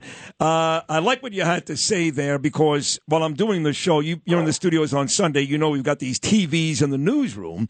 And out of the corner of my left eye, I see CNN, I see MSNBC, and all they've done for days is make the argument that what Joe Biden did was not nearly as bad as what Donald Trump did. And you made the astute point there that it was worse. And why was that again? It was worse because at least President Trump was the president, which gives him the authority to declassify. Joe Biden was a vice president. He did not have the power to declassify. And let's talk about the timing. All of the records documents that they're admitting to at this point are from his time during the Obama administration when Hunter Biden was making a killing out there with his vacuum cleaner, sucking up money from around the world. Okay? That during that time, though, that means that those documents are 6 years old. So why are they holding on to those documents? We know they're from Ukraine, Iran, the United Kingdom, relating to those topics. Now think about this. The truth, and Andrew, the truth is that Ukraine is where Joe Biden said, you're not getting our money, ha, ha, ha, unless you get rid of the prosecutor investigating my son's company that he makes $50,000 or $80,000 a month from. And now I know why Joe was so passionate about it. Yep. He was getting $50,000 a month from his son, allegedly, for rent on a joint that isn't worth more than $6,000 a month. I mean, give me a break. He actually called the guy during that little rant there a son of a bitch. I just am just so curious. How can the White House now, considering all this and the document releases, by the way, which I expect them more to come, how can they justify not releasing any visitor logs to Biden's house now, considering the classified information we knew it was stored right behind his Corvette, his prize Corvette? Well, not only the Corvette, Andrew, but in another room adjacent to the garage, whatever that means. That means, I'll leave that alone. But it's not only that information. We're all thinking the same thing. So it's not just those records. I mean, the truth is that they can say, look, there are no visitor logs, but they had Secret Service protection. So what did the Secret Service say? They say now, we don't have any visitor logs either. Yeah. Well, if you don't have a visitor log, you definitely had cameras. Show me the cameras. And you know what? You start bringing those Secret Service guys in or women one by one. Who did you see? Who came in during this month, during that month? Don't let them get away with it, because just like Andrew McCabe, I mean, talk about a guy who wants to get on and pontificate. I mean, the guy was thrown out, as I said, thrown out of the FBI. He says, stop them at every turn. Don't give them any information. Let them hold you in contempt. I mean, well, sure, they got the Attorney General. They won't prosecute you. Will only prosecute Steve Bannon. I mean, it's crazy. We'll see those cameras right before we see the cameras of Paul Pelosi's house, by the way. That's when we'll see that actual camera. That's right.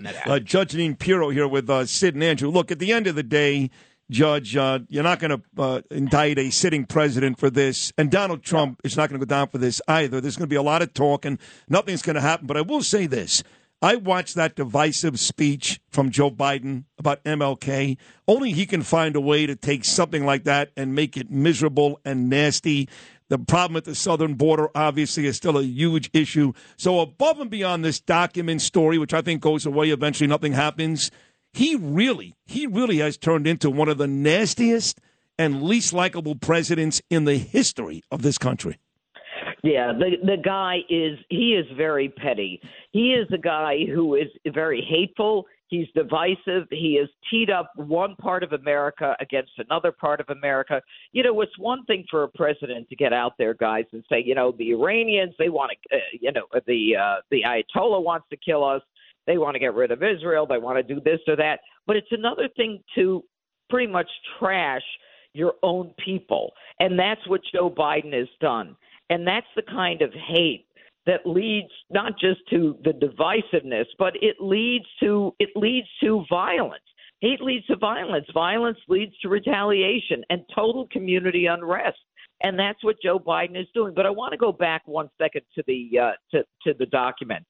Let me ask you this, guys. From November 2nd, when they say they first found the documents, to January 9th or 10th, when we first heard about the documents, what were they doing? The Biden people had those documents for 2 months before we heard boo. That tells me that they were doing something. It wasn't just they were keeping it quiet, because the best thing they could have done was they could have released the information the week of Christmas, the week after Christmas, New Year's, no press, nobody's talking, nobody's doing anything. What were they doing for 2 months with those documents? Well, let's turn that around. Let's turn that around to you, being you're asking the question because you're very, very bright, Janine. What do you think they were doing? It seems to me that they are putting all their ducks in the row. They're finding out what they've got there. Look, it's not beyond them, because we know from Hillary, she literally destroyed 33,000 emails. It's not beyond them to destroy some of this stuff, because once the Department of Justice had it on November 4th, you can say, look, they didn't want to admit it before the midterms, but that's who they are. They did the same thing with Hunter Biden's laptop before a presidential election. They're going to hide this. But they had a chance to release it when no one was looking. And, it would have been an old story if it had been released weeks ago.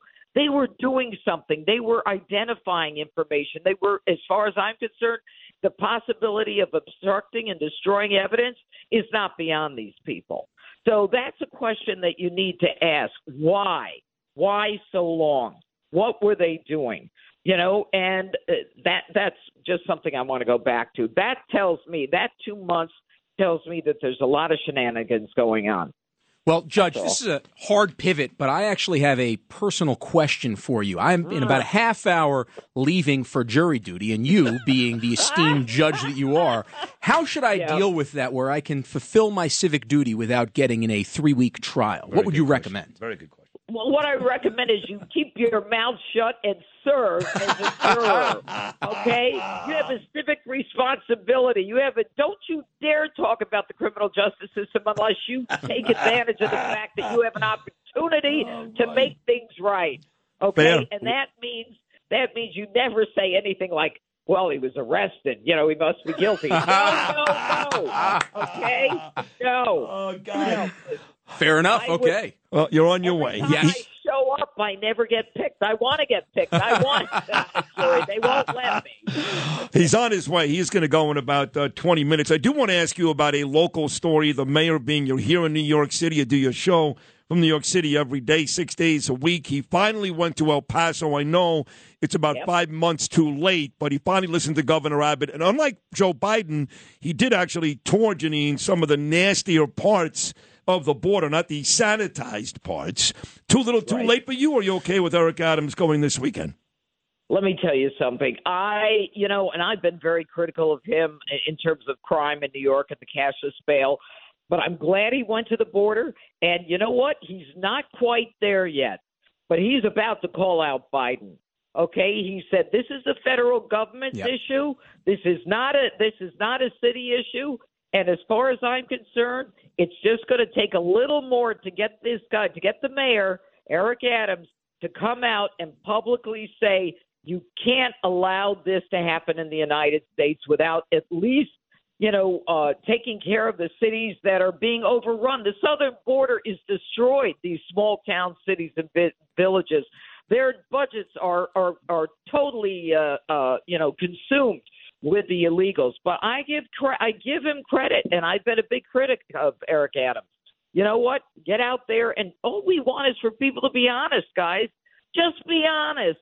And we'll support you regardless of your party. Well, and Judge, that's what we need. I am looking at Sid Rosenberg across the studio right now, and I have to tell you, he looks as proud as happy. a father whose son just scored the winning touchdown in the Super Bowl right now. There just may be a seat for you at the next dinner with Sid Rosenberg and Mayor Eric Adams. I don't know if Curtis Sewell will get invited, but listen, there may be one for Judge Janine. I have the last couple of months made it my business to spend time with the mayor, Janine. I think you know this. We've gone for dinner on occasion. I help him feed the homeless on Wednesday nights because I came to the realization that city is more important to me than my politics. And if Eric Adams is willing to listen to a conservative, a Republican, and actually do something about it, why wouldn't I take that opportunity? And he is willing. That says a lot, no? Yes, it does say a lot. And I'll give you another one, another kudos for him, which blew me away. When he said if we have mentally ill in New York City, we've got to have the power to at least take them in if they're homeless, take them in and see if they're a danger to themselves or others, and make sure that we start to do something about the mentally ill who are homeless in New York. I mean, the guy's starting to move to normal, okay? And I like it. I love that. He's starting to move to normal. You're the best, Janine. You really are. 5 o'clock every day on Fox News, 11 o'clock every Sunday morning here on WABC. It's always a treasure having you on. You were great this morning. Thank you so much. Thank you. Hey, and Andrew, serve on that jury. Okay. Serve the people. Goodbye. All right, take care. I'm listening to the judge. I am not crossing Judge Janine. That's for sure. They've asked me to. Actually, one time I was supposed to face a jury. Yeah. No jury duty, but I did show up for that. Was Lou a witness in that? Yes, Lou was a witness. Yes. Too many times. Yeah. Subpoenaed. And I had a dream team. My two attorneys were Joe Tacopina and Rudy Giuliani. Were they really? Yeah, oh, my pretty goodness. good team right there. Yeah. 1-800-848-WABC. 1-800-848-9222. Great stuff. And normally from it's Judge the Janine. Italian who gets the Jewish lawyer, not the Jew who gets the Italian lawyer. You're right about that. Very good, That's why Andrew. we're close, baby. That's why we're close. Still to come, New York Post columnist Michael Goodwin, and we'll talk economy with the brilliant Larry Kudlow. All that still to come. Sid Rosenberg, Andrew Giuliani, and the crew on this Tuesday edition of Sid and Friends in the Morning, only on Talk Radio 77 WABC. Someone controlled you. They bought and sold you.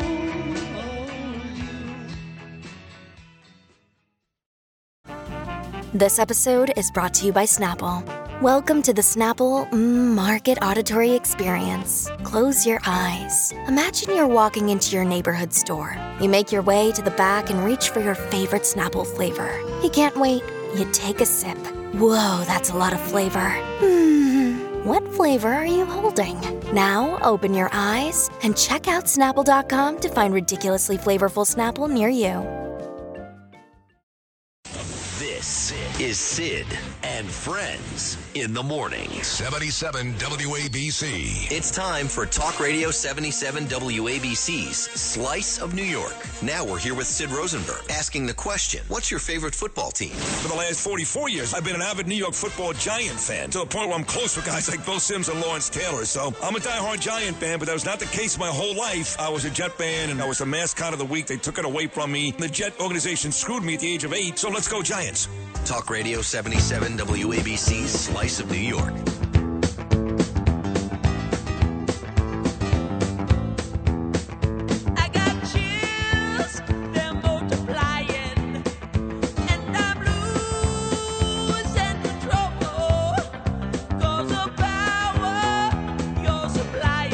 It's electrifying. You tell them, JT, a little grease for you. Oh, Olivia Newton-John, here she comes. Ooh, ooh, ooh. Man, we lost her this year. That was, Slice of New York was something that Chris Libertini put together for the app, I guess, or the internet. It never aired, I don't believe, on actual radio last year. And he asked me like 100 questions. It was so annoying. What's your favorite team? What's your favorite restaurant? What's your favorite position? What? Position? Yeah. Football position or something else? Yeah, go with that. Okay. And so, long story Tight short, end. I did all these things for him because he's annoying. You know, he's a brilliant talent, but he gets very annoying. So I did it. And then I never ask what happened to these things. I don't care. And then yesterday he goes, do you remember last year? I go, are you serious, Chris? I'm living in my 4th different address in about 3 weeks. Do I remember cutting up these stupid... So he goes, well, you said the Giants are your favorite team. Oh, okay. Not the first time. But once he said it, it sounded good. And the piece was good. And I'm so enthusiastic about the Giants and this big game on Saturday, as is Andrew Giuliani, that it seemed like a good time to play it. So nice job by Chris Libertini. And you and I are both very excited about this game on Saturday night. Absolutely. I love the way that they're playing right now. I think it's always tough to beat a team 3 times in the season. Obviously, that first Philly-Giants game, Philly showed their immense talent. And But I at think there that is a time, talent gap. they were playing great football, and the Giants weren't. Philly was playing the best football probably in the league at that Correct. time, and that was the worst the Giants were playing all season. I don't want to say it's flipped at this point, but the Giants are definitely playing their best football of the season. Philly, we still have to question whether or not Hurts is going to be fully healthy, and we know the effect that he has on the entire offense. Yeah. I love the way Daniel Jones is playing. I love the way Barkley's playing. I mean, guys like Hodgins, who comes in, wasn't even on the roster at the beginning of the year, he was and all of actually a sudden, the guy looks like Wes Welker. He was on the Bills practice squad, Yeah. and they cut him. And he's come up big. Darius Slayton dropped a big football on 3rd down, but he's played well. There's nobody who felt more relief I know. getting that 4th and 8 stop than Darius Slayton. He looked miserable. He did. So your father yesterday was leaving as I was coming in because I helped out and hosted Katsumatidis show yesterday, too. I did double duty, morning and afternoon. And he invited me Saturday to his apartment. He hasn't even invited me yet. So this is now returning the favor because you remember I invited you before inviting my father, Rudy Giuliani, over to watch the football game on Sunday. So now this is the Italian in him getting back at his son and saying, okay, I'll invite Sid and I'll leave you hanging out there to see if you can beg for an invitation. Well, so I have to beg Rudy for an invitation. I don't have the official invitation for this Saturday yet, but we did talk about possibly doing it. And when he left me the phone message last Sunday, right before kickoff, he went on and on about the TV he's got. And it's a big TV. Is it? It's a big TV. How big is He's it? got a big TV. Probably 70 inches, Okay. I think. I Yeah. think I haven't got the tape measure out there, but if I was to look at it and just eyeball it, I think about 70 inches. It's a nice TV. It's a kind of TV you'd want to watch a giant victory over the Philadelphia He said Eagles he on. may go, though. And he told me a story about, and you told it earlier this morning about you and him after 9/11. So he said, I may go to Philadelphia, but if I don't, and I do have a little get-together, please come. So it's a very simple question. Should I come to your dad's apartment on Saturday? Absolutely. I should, Absolutely. Yeah. And if you go, put in a good word for me because I'd like to get back there. It'd be nice. I mean, I always have my wife make the ass for me because you can't say no to her. To me, it's like, come on, you. You've been too much of a pain in the you-know-what, That is my old funny.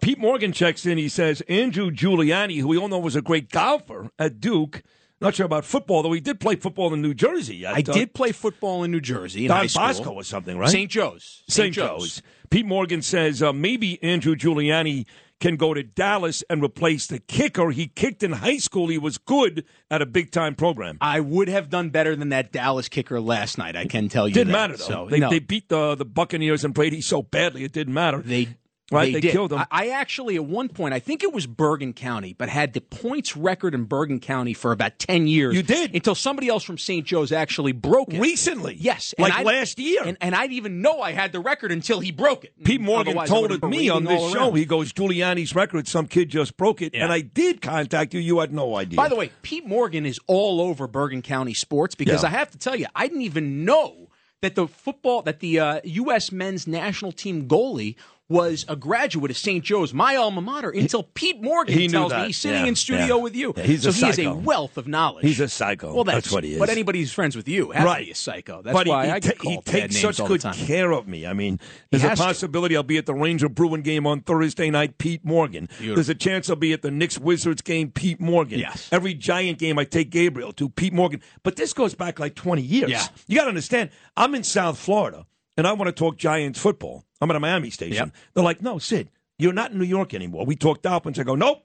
There's a big New York audience down here. Yep. I'm going to cater to them. I do Dolphins all morning. I'm doing one Giant report every week. They go, fine, get it sponsored. Yeah. I go, well, let me think about this. What makes sense in South Florida? Boilers.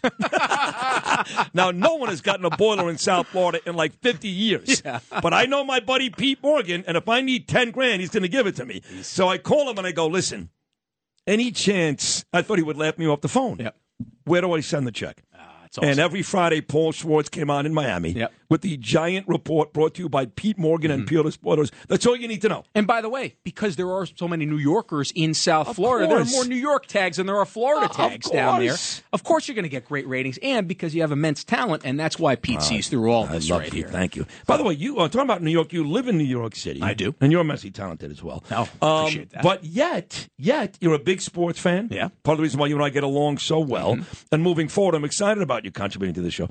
Yeah. But yet, you have not been to a Ranger game and or a Knick game all year. Not this year. That's I have not awful. been to one. I know it's terrible. It is absolutely It's got to be your terrible. wife's fault. It's got to be Z. It's got to be her. She doesn't like when you go out. You know, I got an early invite to a Knicks game, as a matter of fact, this year, and I turned it down, and I haven't got an invite back to a Knicks or a Rangers. So I've got to make sure I get the my right. God. I got to, I haven't kissed the right tuchus. Does she I guess, have to get go? a- You have to get an take invite. your wife with you? No, she doesn't. You know, they used to. She worked in title insurance. She still works in title insurance. Yeah. But they used to actually have a box for the Knicks and the Rangers game. So anytime she'd have a client, they'd go to a game and all that. So Gotcha. I used to go to a dozen games a year in the boxes in there. I haven't really Yeah. been to a game. I've been to a couple Ranger games last year, but I've yet to go to one yet this year. So I got to get to one. You got gotta to go. I got to get to one. The this month. irony behind And the I love whole the way the whole Rangers play. Rosenberg Giuliani relationship is we decided, Danielle and I, that we were going to take Andrew out for dinner in the middle of his gubernatorial run.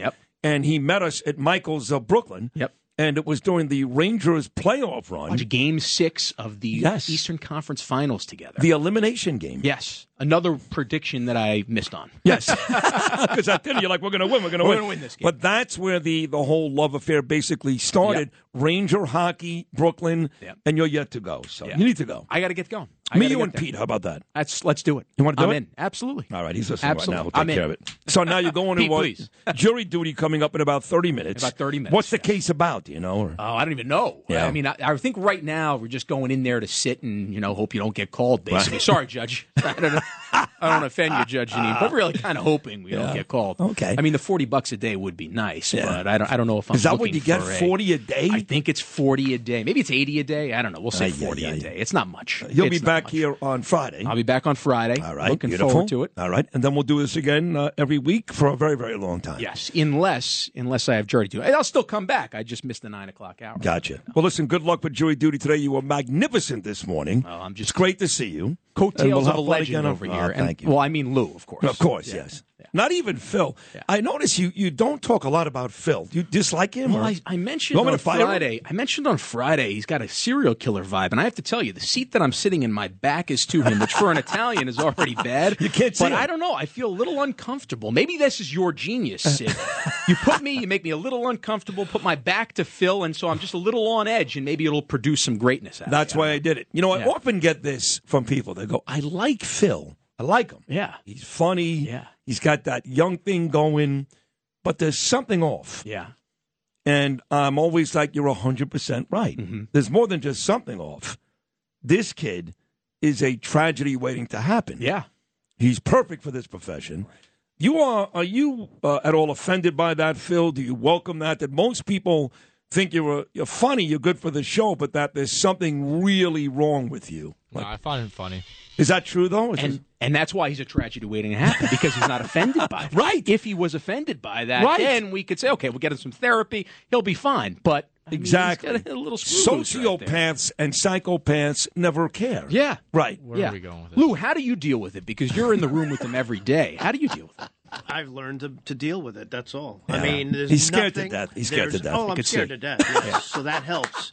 But there's not as actually. I prepare for the unexpected with him. That's all you can do. That's all there is to it. And by the way, but Phil, he's got the right attitude because he's going to be ready for the tragedies that await him course. in this business. By the way, That's Phil, is it Right. true? Is it true that you actually went to a Nets midseason game against the Oklahoma City Thunder when the Giants were playing their playoff game on Sunday? Is that true? Yeah, it was on Sunday in the evening. Something very wrong with this Yeah, I guy. know. There it I is. mean, Nets, That's just Thunder, an indication right there. at halftime of the Giants and Vikings. Yeah.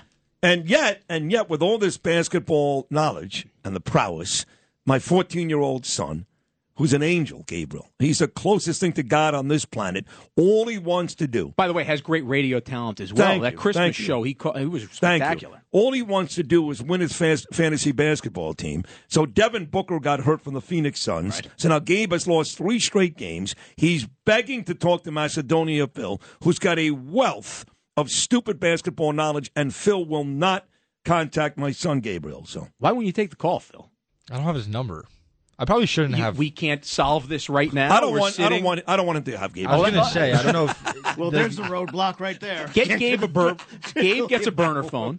Let's get him a burner phone so that way he could talk to Phil. Okay? Give him a walkie-talkie, and I'll just tune in every now and then. All right, well, thank you. You were great again Thank today. you. I love when you come in. We'll do it again on Friday, and good luck this afternoon. Thank you, Sid. All right, that's the great Andrew Giuliani. He'll be joining me twice a week on Sid and Friends in the morning. We're very excited to announce that this morning he'll be coming back on Friday. Talk Radio 77 WABC.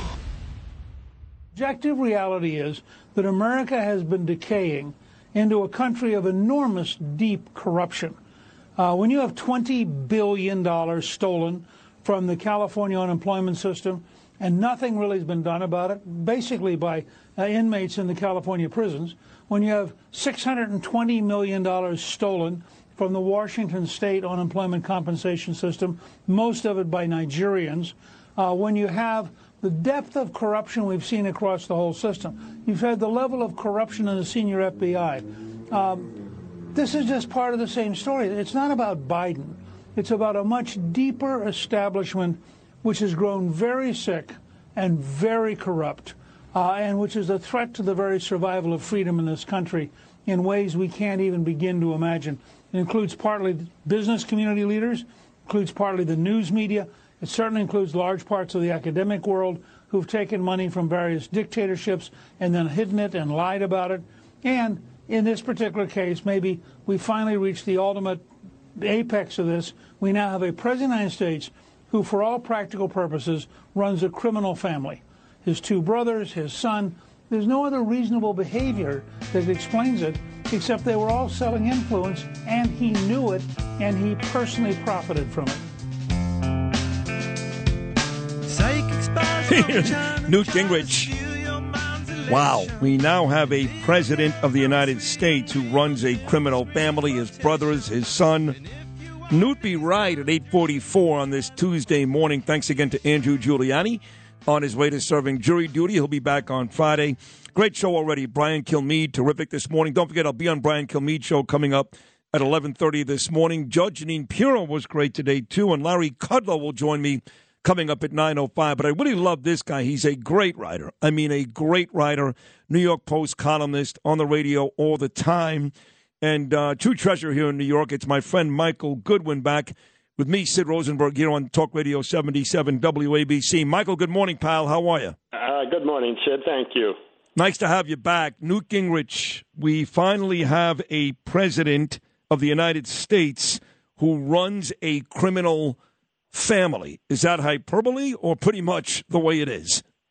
Well, unfortunately, I think Newt is on the mark. I think he's also on the mark on the bigger picture, which that there is so much corruption in government. I mean, that list of the unemployment and the money that was stolen in New York. The comptroller found $11 billion, billion with a B, missing from the COVID era payouts. So it was happening across the country.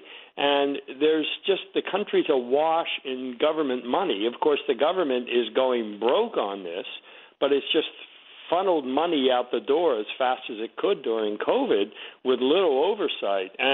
But as for the Bidens, yeah, I think they've been at it for many years. You look back at Hunter Biden, and when Joe was vice president, especially, wherever Joe went, Hunter went.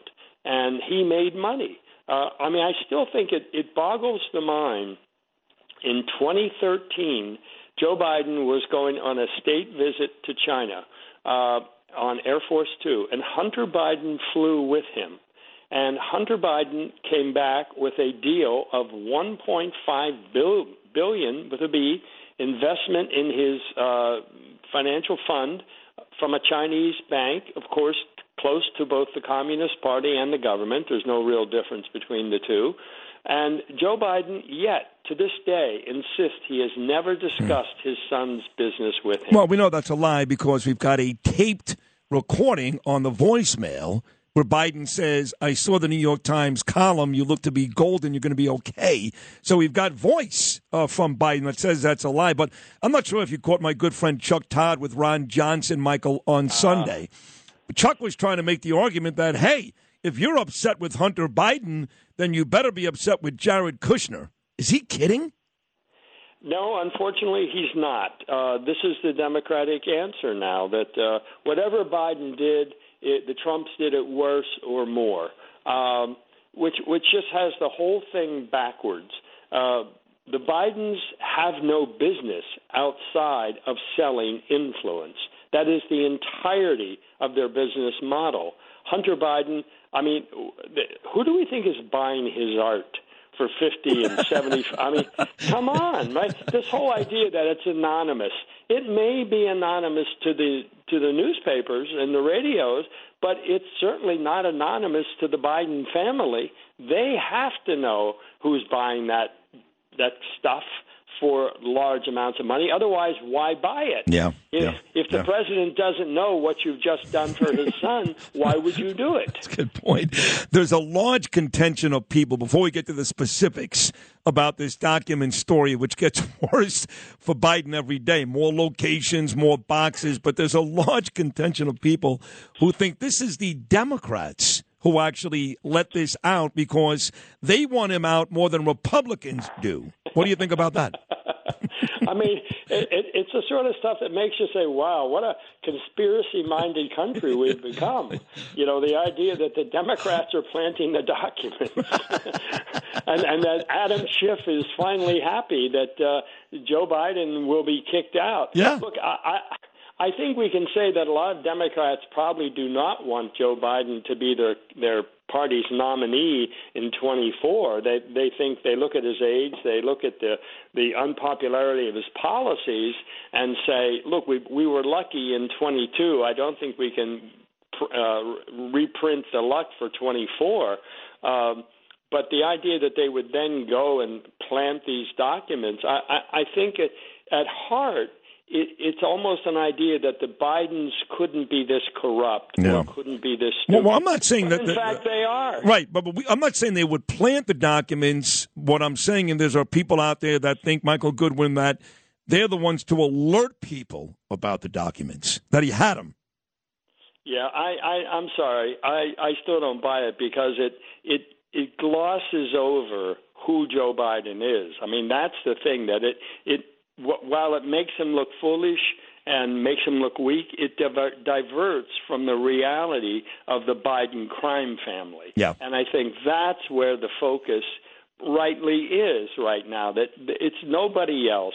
This is the Bidens. This is the way they operate. You know, there's a whole thing from the Elliot Ness movie, The Chicago Way, right? This is the Biden way. Yep. I mean, they've always played around the edges. They've always taken advantage of Joe Biden's position. I think if we go back, we're going to find it started well before he became vice president. I think this was Hunter's M.O. I mean, Hunter has never had a job that I can see that wasn't somehow related to his father. Going way back when he was working for the banks in Delaware. All the banks are headquartered in Delaware. You think the Bidens didn't milk the banks? I mean, that's where Hunter got his jobs. It's always been thus with the Bidens. Michael Goodwin, the last column you wrote, end of an era of shielding the Bidens as classified document scandal puts Joe's presidency in peril. Two things. You do a really good job here of explaining how initially Democrats tried to make an argument that what Biden did wasn't as bad as Trump, but more days, more documents, more locations. It may be worse. A second question is presidency in peril. Do you believe that's going to be the case from this specific story? I do. I think that the Republicans taking the House, it was not a small event. And particularly with Comer from Kentucky and the Oversight Committee and Jim Jordan and Judiciary, I think that these investigations are going to produce a lot of bombshell days when it's going to become just so obvious that the Bidens are corrupt in the personal sense, but that the government itself has been corrupted by this use of law enforcement to spy on Americans, and that Joe Biden was fine with that for many, many years. I mean, what we know already from Twitter with the FBI and actually paying Twitter to censor Americans, and the FBI and all these different the alphabet soup agencies telling them what to do, Twitter doing it, sometimes reluctantly, sometimes eagerly, I think will be replicated with Facebook, with Google. I think that even search results we're going to see were compromised by government interference. And so I think that this is a new development in our society, the technology, and the government raced to corrupt it and control it. This was not bipartisan. This was a very partisan thing to do. I mean, just look at Adam Schiff, that he felt emboldened. How did he come to know that he could contact Twitter and they would do what he wanted to do? Who told him that? Right. Somebody in the Democratic Party said, go ahead, call Twitter, tell them what you want them to do, and they'll do it because we all do it. I mean, who ever heard of such a thing? But this is back reminiscent of the 70s, the Church Committee that found the IRS, the FBI, and the CIA spying on Americans. Now we know that all of those same agencies and others were using big tech to do the spying. Mike, on the way out, Donald Trump, of course, running. He's already gone through this. He's still going through the Mar-a-Lago documents. Obviously, we all know this is a win for Donald Trump now that Joe Biden is embroiled in the same mess. But is it a win? Is Donald Trump's bigger problem Ron DeSantis or the Democrat in 2024? Well, his first problem is certainly the Justice Department. I still think there's a desire to indict him. You have not only the document issue, which I think has been nullified by Joe Biden's own problems, but I think the special counsel is still looking at January 6th and the events leading up to that. Many Democrats, of course, want him prosecuted for that, including Joe Biden. So he's not out of the woods on that. There's also this case in Georgia, a state case. A grand jury presumably has been trying, or the prosecutor there wants to indict Donald Trump for his actions in Georgia in 2020. So I think he's got all those problems. But I still think, even despite those problems, he's an important power within the Republican Party. Now, look, I do think that power has maxed out. I think it's beginning to shrink. It's beginning to decline. I've likened it to a melting ice cube. It's still important, but it's less important today than it was yesterday. I think some of that is going on with Donald Trump, but it's too early to count him out. I mean, even if he were to get 25, 30% of the Republican Party, that might be enough starting out the primary system to carry him through. Don't forget, that's how he did it the last time. He wasn't winning big majorities in these states. He was winning a plurality in a big field. And if that happens again, then he could end up the nominee again. But I do think he will not be able to persuade the swing voters in swing states. That's what we've seen so far with his nominees, like Herschel Walker, like Kari Lake, like others who should have won, Blake Masters, Dr. Oz.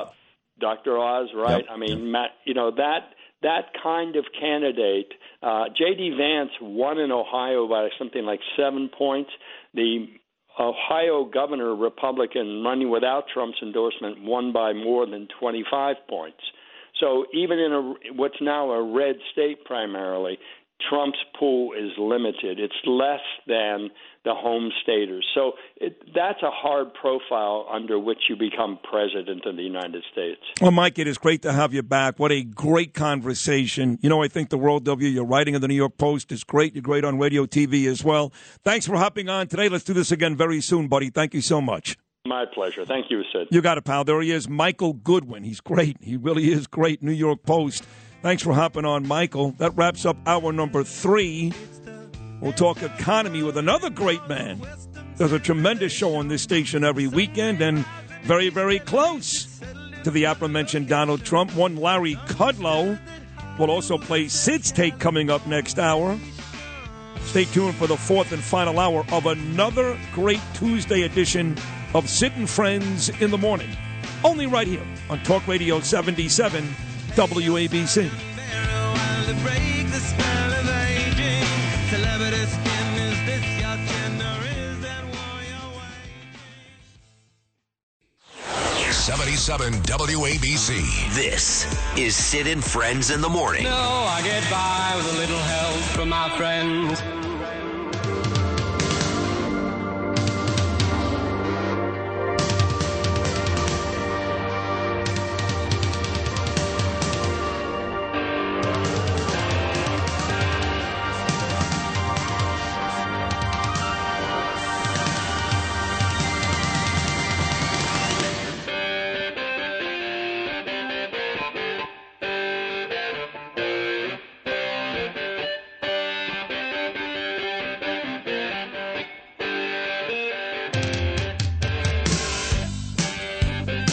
Hall of Famer Mark Knopfler and Dire Straits. We'll play the audio of Howard Stern talking about me and Bill O'Reilly this morning, later on in today's program. Tom Brady, what's next? Blown out by Dallas. Most people think he's not going to retire. He's got $500 million waiting to be an analyst at Fox, but most people think he's just going to play again. I've heard the Raiders, because Derek Carr is out of there. I've heard the Pats. Even though him and Belichick don't get along, Kraft still wants him. What did you say, Bill? Tennessee? Why? Because Vrabel is a former Patriot. Their coach. I think they just have a good setup for him to flourish there. Is Tannehill done? Is that over there? Yeah, it might as well be. Yeah, that means no. All right. I mean, you think he's going to play, though, for sure, Brady? I never said that. Well, give me an answer then now. No. God, you're such a dick today. I mean, I love you, but you're such a... What's the matter with you? Did you not sleep last night or something? Are you drunk? What's the matter? I don't know. Same old, Yeah, same old you, yeah. Life sucks. Yeah. So this story is out there.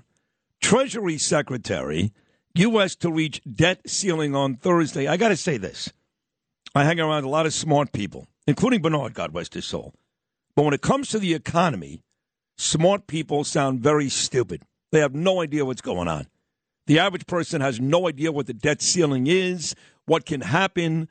There's only a few people who are brilliant enough in this world to discuss these types of things. And we've got the best one of all right here, Saturday mornings from 10 to 1, and on Fox Business, 4 and 7 p.m. daily. He's the extraordinary Larry Kudlow. Larry, welcome back. Sid and Friends in the Morning. How are you, buddy? I'm great, Sid. Happy New Year. I'll never live up to all that, but I appreciate your saying that. Well, it's true. The average person, you talk economics and numbers and math, they get terrified. Now, I realize that if they don't come to some type of agreement come Thursday, that I've heard that, it could be extraordinary measures to avoid default. So like Denzel Washington said in the movie Philadelphia, Larry, speak to me like I'm a first grader and tell me what the hell is going on here. By the way, Brady may have to play indefinitely because he lost all his money in crypto. Oh, that's right. That's right. Yes. Plus, whatever Giselle took from him, too. Who knows how much he right. I know.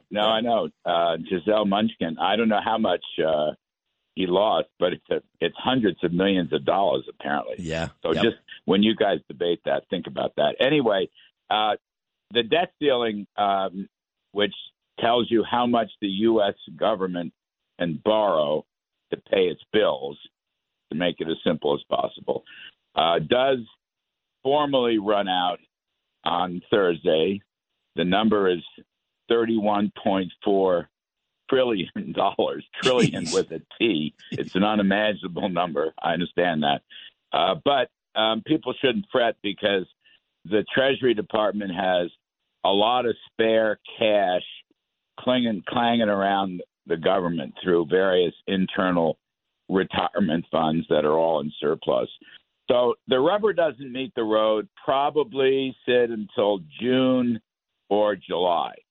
Okay, that's when there's issues about how much spare cash the government will have to pay its bills. At which point I might say it's not as dire as it sounds because tax revenues that the government takes in are roughly $4 trillion, which is much, much, much higher than the interest expense on the bonds that they sell. So these are hyped, political hype in Washington. But there's going to be a big budget fight. Republicans who now run the House are going to want to cut spending, as they should, in order to keep us from double-digit inflation and a deep economic recession, which unfortunately already threatens. And they're going to fight. This is the key point. They're going to fight to stop any increases in the debt limit. Okay, no more borrowing, they're going to say. No more borrowing until and unless you cut spending. Right. They're going to produce a budget. It'll be a tough budget. And they'll fight with the Democratic Senate, and they'll fight with Biden. And we'll see what happens here. There's a way out of this. I mean, what they want, and I'm just speculating here, but they're going to want something like for every dollar increase in borrowing, that's the debt limit. For each dollar they borrow more, okay, they will want to cut spending by $3. So it's like 3 to 1. This was done back in 2011, and it's done in the past several times. And by the way, it's worked, okay?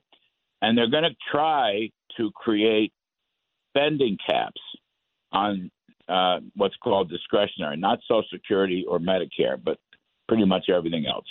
Spending caps. And if you breach those spending caps, like they do every year, then you have an across-the-board automatic cut in spending. And this, too, was done many times in the past effectively. Okay, it works. It actually works if you do it. The trouble is we've had spending caps going back to 2011, 10 years, and in the last 4 or 5 years, they get waived. They push them aside. They say, we don't care. We're going to keep on spending. And this omnibus spending bill that passed a week or two ago, $1.7 trillion, once again, they waived the spending caps. If they had used the caps, you would have had about $150 billion spending cut, but they waived it. And unfortunately, the Republican Senate was complicit in this Yeah. Yep. They scheme were against the taxpayer. They So were. I'm just saying the debt story sounds worse than it probably is. We don't have to worry about it too much until the summer. Okay. But the key point with all these big numbers floating around, stop this spending, because the more you spend, the higher the inflation rate goes. Right. And the higher the inflation rate goes, the more middle class, blue collar families get completely screwed. Right. And this All thing was up by like 9%. Correct me if I'm wrong. It's closer now to 6.5%. That speaks to less spending as of late. Which is 6.5%. Is that where inflation is falling to at this point? Right. Now it's about 6.5%. Right. It's actually somewhat slower in the last few months. But, last year, for fiscal 23, which is the year we're in right now. Anyway, the omnibus bill, here, I'll put it to you this way. The omnibus bill increased spending by $134 billion over 2022. And the estimates are for 10 years, $655 billion. Okay. So that's more or less a 10% increase. Okay. That's higher than inflation, higher than economic growth, higher than Tom Brady's salary. No, that's a joke. But I'm just saying the numbers, in other words, it's like your family budget. All you do is go out and spend on stuff. You don't have to worry about paying for it. You don't have to worry about your income. You can, it's as though you can borrow anything you want in order to pay for anything you spend on. Now, families can't do that. Uncle Sam can. And the Republicans who now run the House are going to try to stop that. Got it. So, Larry, every time, this is a great Larry Kudlow, 4 and 7 every day on Fox Business. And, of course, that great. Just 4. Oh, just 4. Okay. Just 4. It's actually 4. It's actually 4 p.m. and then the next morning 5 a.m. Oh, good. Okay, 4 p.m. and 5 a.m. and of course 10 to 1 on Saturdays. So every time I see Joe Biden talking about the economy, he always paints a pretty rosy picture. And then I'll bring on you or Monica Crowley or even Insana, and they'll say, well. Where is the economy right now? Is the recession still looming? Is there a reason to believe the economy is improving? What's the real truth on the economy? Well, Biden yesterday called Republicans, he said they have fiscal dementia. Right. in his speech to Al Sharpton's group. Yeah. Fiscal dementia. Now, if I were Joe Biden, I wouldn't be calling anybody dementia, but that's just me. All right? I don't think I'd want to go there. Yeah. That's not a good word for him. So his speechwriters may want to change that. Are we going into recession? I'd say it's 50-50. I'd say the risks are very high because we had super high inflation. And even though that's coming down, the Federal Reserve has tightened the monetary screws. It takes about a year for that to hit the economy. So you're the warning zone is, frankly, right now or, the first half of this year. Majority of economists think there's a recession. I'm going to tell you, I'm not 1,000% sure. All right, I think the economy will probably slow down, Sid. But I'm looking at one thing that's a little contrary. The stock market has been rallying since mid-October. And that wouldn't happen if the country was going into a deep recession of some kind. So I'm kind of interested in how stocks do in the next couple of weeks or the next month. It's a good leading indicator. But other leading indicators have recession written all over them. I mean, in the Treasury market, short-term rates are way above long-term rates. That's called an inverted yield curve. 3-month Treasury bills, about 4.5%. 10-year Treasury bonds, about 3.5%. So when the curve inverts like that, it's like standing interest rates on their head. That's a recession signal. The money supply, the M2 money supply, has been crashing for a year from like plus 30 to 0. So that's it's disinflation, but it's also a recession signal. And various indexes of leading indicators are also been plunging pretty steadily. You know, I was reading. So, it does look they're that problems. way. Yeah. I mean, it's a tricky thing, Yeah. and that's why I'd say it's about 50-50. All right, I'll take 50-50. I was reading Cindy Adams' column today, Larry, our mutual friend, and it reads, Madoff's scam on demand. Now, we just went through the Sam Bankman-Fried deal, which was really astounding what this guy ended up, the money he made. And now Netflix has the movie out based on the book about Bernie Madoff. We seem to have these things happen every couple of years where somebody finds a way to convince people to give up a lot of their money. The Bankman-Fried thing, was that for you about as bad as it got? Yeah, it's pretty bad. It's sort of hard to know which is worse. I think, they're both crooks, and they're both knowing crooks. That is, from day one, they knew they were making crooked actions and were screwing people who invested with them. They knew that from day one. Okay, I think Madoff and his scam, and I did read Cindy's column. I think his scam was probably worse. I think it affected more people. I'm not sure because I've never seen any numbers on this Bankman-Fried punk.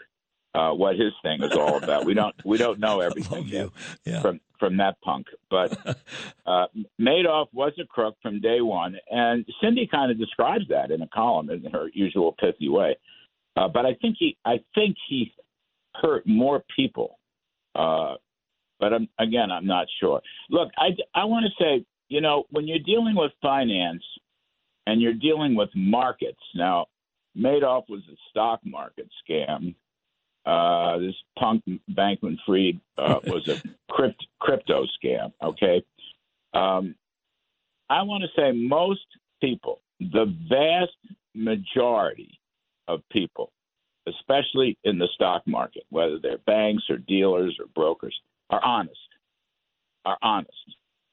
Just like I truly believe in my heart and my brain that most Americans are honest. Yeah. Okay? Yep. But you get these crooks come down the road, and you have these gargantuan scandals, and they cause people to lose, in the aggregate billions of dollars. And it's bad, and it's front page, as it should be, and they need to be punished and so forth. But I do think, people listening to this should really believe that the stock market is an honest place. It is an honest place. It's been around for a couple 100 years. It's got guardrails. It's got regulations. Maybe too many regulations in some cases. But the point is, it's honest. And most Americans should invest a large portion of their savings in the stock market. They should buy the S&P 500 index. Don't speculate. You're not a hedge fund. And the market itself tends to beat all of the hedge fund guys. So you just keep adding to your position, and you hold it for 40 or 50 years till retirement. It's the best advice I can give you. My professor at Princeton years and years ago, Burt Malkiel, who's actually still kicking around, he wrote that book, A Random Walk on Wall Street. University of Pennsylvania professor Jeremy Siegel wrote the famous book, Stocks for the Long Run. It's the best performing asset.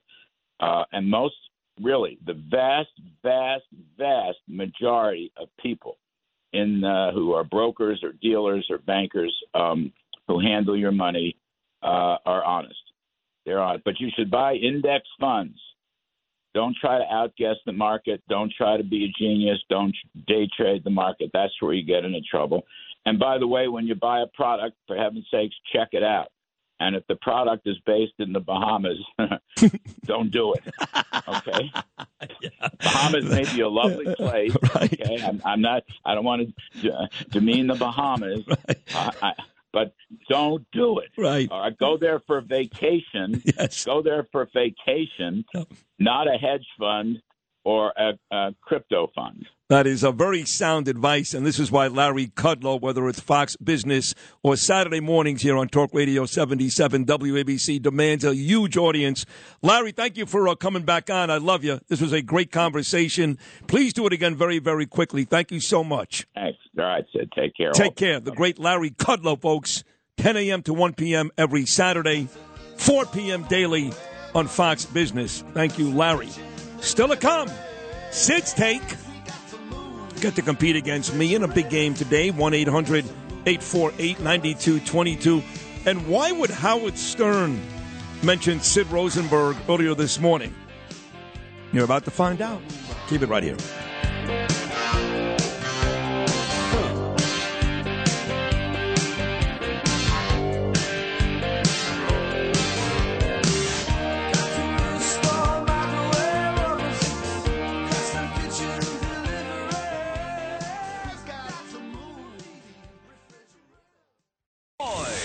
This is Sid and Friends in the Morning. 77 WABC. Well, look, my wife has a rule in her family. When somebody's birthday, you sing happy birthday. You ready? Happy birthday to you. Happy birthday to you. Happy birthday, dear Valen. Happy birthday to you.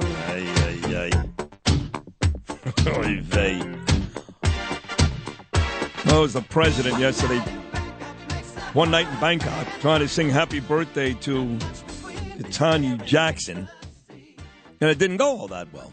Now, then it got worse later because then he tried, well, I guess he tried to say her name, which is, once again, Ketanji Brown Jackson, and just a complete mess. Number 9. Those are the words of Ketanji Brown Jackson. Oh, boy, that's not going to work. Our Supreme Court Justice. Right. Kajana Carter, maybe?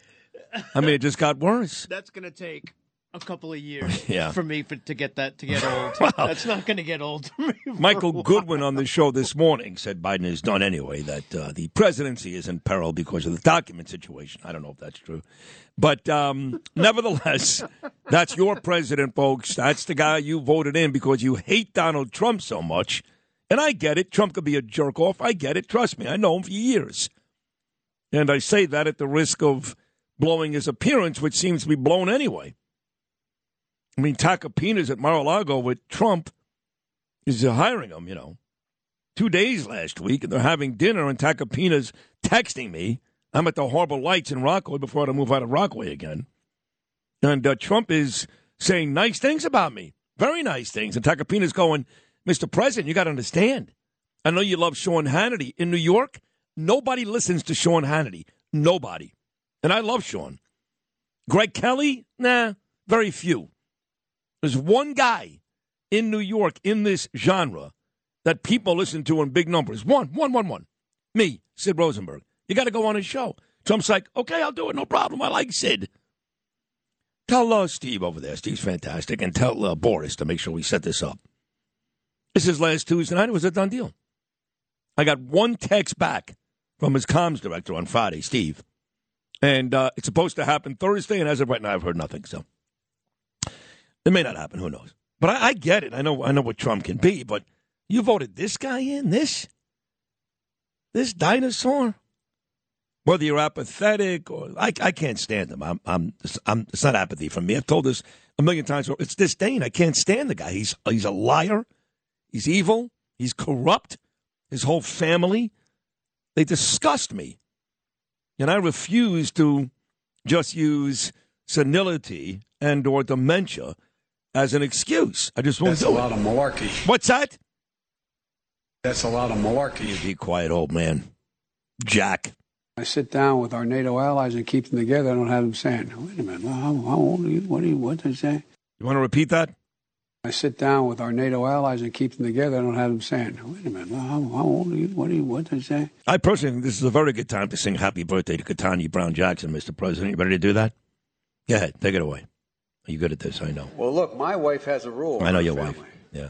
When somebody's birthday, you sing happy birthday. You ready? Oh, that's nice. Happy birthday to you. How's this going? Happy birthday to you. Here's a Happy birthday, dear Calvin. What's that? Happy birthday to you. Wow. So, Bill O'Reilly was on last Thursday. It just happened to be that Thursday, Rush Limbaugh and Howard Stern's birthdays. Same day. You talk about two sides of the spectrum. So I asked Bill O'Reilly, who is, of course, a media, he's just a Hall of Famer, about Rush and Howard. And Rush, of course, he said very nice things about. And then Howard, he said some nice things about, some not so nice things. But I knew once O'Reilly and I got into the Howard Stern discussion that if I got the audio to Gary Dell'Abate, a.k.a. Baba Booey, Papa, that they would play it. And once again, my instincts, as they've been for 20 years in this business, nobody better. I don't care who you're talking about. Once again, I was on the money. Don't forget, last Thursday, Howard wasn't on. He's not on Thursday and Friday. He wasn't on yesterday. First day back, they get the audio, boom, they play it. So this, Bill O'Reilly and Howard Stern seem to have a different recollection of events, especially in college at Boston. So this is courtesy of the Howard Stern Show just this morning, about 2 hours ago on Sirius XM, talking about Bill O'Reilly on Sid and Friends in the Morning. The corniest one I always hear is Bill O'Reilly. He doesn't know what to say about me. I mean, here's a guy. He's talking. He was talking. He was on Sid. I don't listen to these shows. My guys do, and they report to me. Bill O'Reilly, who now broadcasts, I think, out of his garage somewhere in hiding, was on Sid and Friends in the Morning on What's that? 77 WABC. It's a morning show on WABC. Oh, I didn't know. And he started in again about how he knew me at Boston University, which is just a total lie. Why do you even come up? You're not friends with him. You don't know him. I Why don't is he know talking the guy. about you? I don't know. And then he took the opportunity to sort of put me down, but he didn't even do a good job of that. Like, he was trying to put me down, and he goes, Howard Stern's the people pay for his show now, so he's now it's the real. Like, I don't even know. Here, I'll play it for you. I don't even know what he's saying. I'm not even sure he put me down. I can't even imagine why your name comes up when he's being interviewed. But I get annoyed. It's like, shut up. Don't you just want to go away, dude? Didn't you just lose your whole gig for really bad reasons? Don't you have any shame? Here's Sid Rosenberg and Bill O'Reilly discussing me. Also celebrating a birthday today from your neck of the woods in Long Island. On the flip side, Howard Stern. I went to school with him at Boston U. Did you know that? No, no one knows that. I don't even know that. He went to Boston University. I attended that. But Did you go to school with everybody who went to Boston University? He read somewhere that I went to Boston University and now has some made-up story about us seeing. He used to watch me, and I was a big, gawky guy, and whatever. It's such a lie. Oh, that's it? That's where they ended it? Okay, because he goes on to play more. O'Reilly's like, when Howard used to walk down the halls at Boston University, and all you can see was his afro, and Howard's like, I didn't even have an afro. I wore my hair straight back then. So Howard was basically saying that Bill was Santos, the conversation with me. And Robin's like, Sid and Friends in the Morning. What's that?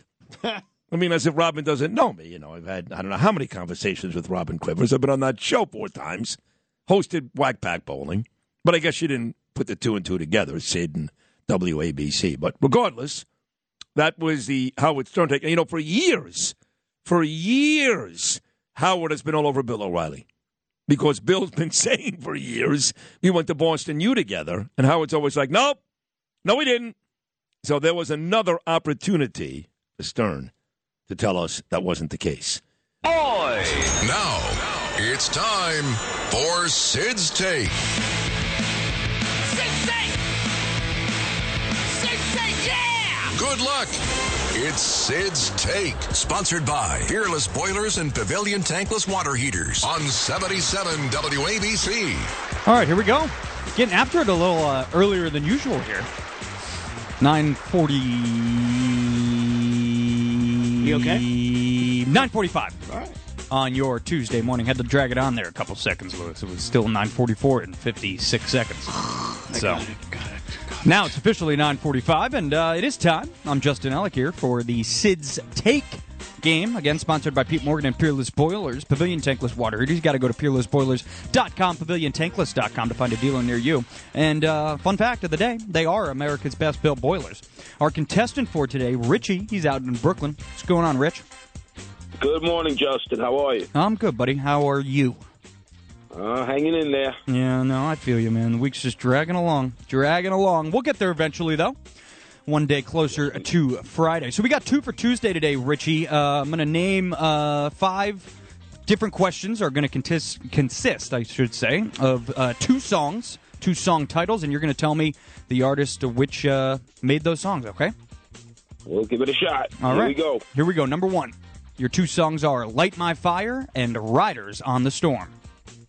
That would be the Doors. Hey, now. Very good. 1 for 1. Number 2, your 2 songs are Immigrant Song and Whole Lotta Love. That would be Led Zeppelin. Oh, he's on fire. Number 3, Richie's 2 for 2. Your 2 songs on number 3 are Everlong and Best of You. Oh, Richie. Give it to me, Rich. Stump me. I stumped him. Don't be discouraged, Rich. You're not a loser. Not just yet. 2 for 3. Your correct answer on number 3 would be the Foo Fighters. On to number 4. Your 2 songs are There Is a Light That Never Goes Out and This Charming Man. Don't know. Oh, my God. 2 for 4, Rich. Let's try and end on a high note here. Number 5, your 2 songs are Jesus Walks. Jesus Walks and Black Skinhead. I'm a loser. Oh, why did I even try? You actually probably shouldn't have gotten that last one, No, Richie. It good. would have been a bad look for you because the correct answer there would have been Kanye West. So, let's, yeah, ouch, right? Yeah, you can blame Phil for that. He wrote the game. Yeah, conniving. Yeah. Phil's still a Kanye West fan. He still listens to him every day. He Right told me. before the Oklahoma City play. Yeah.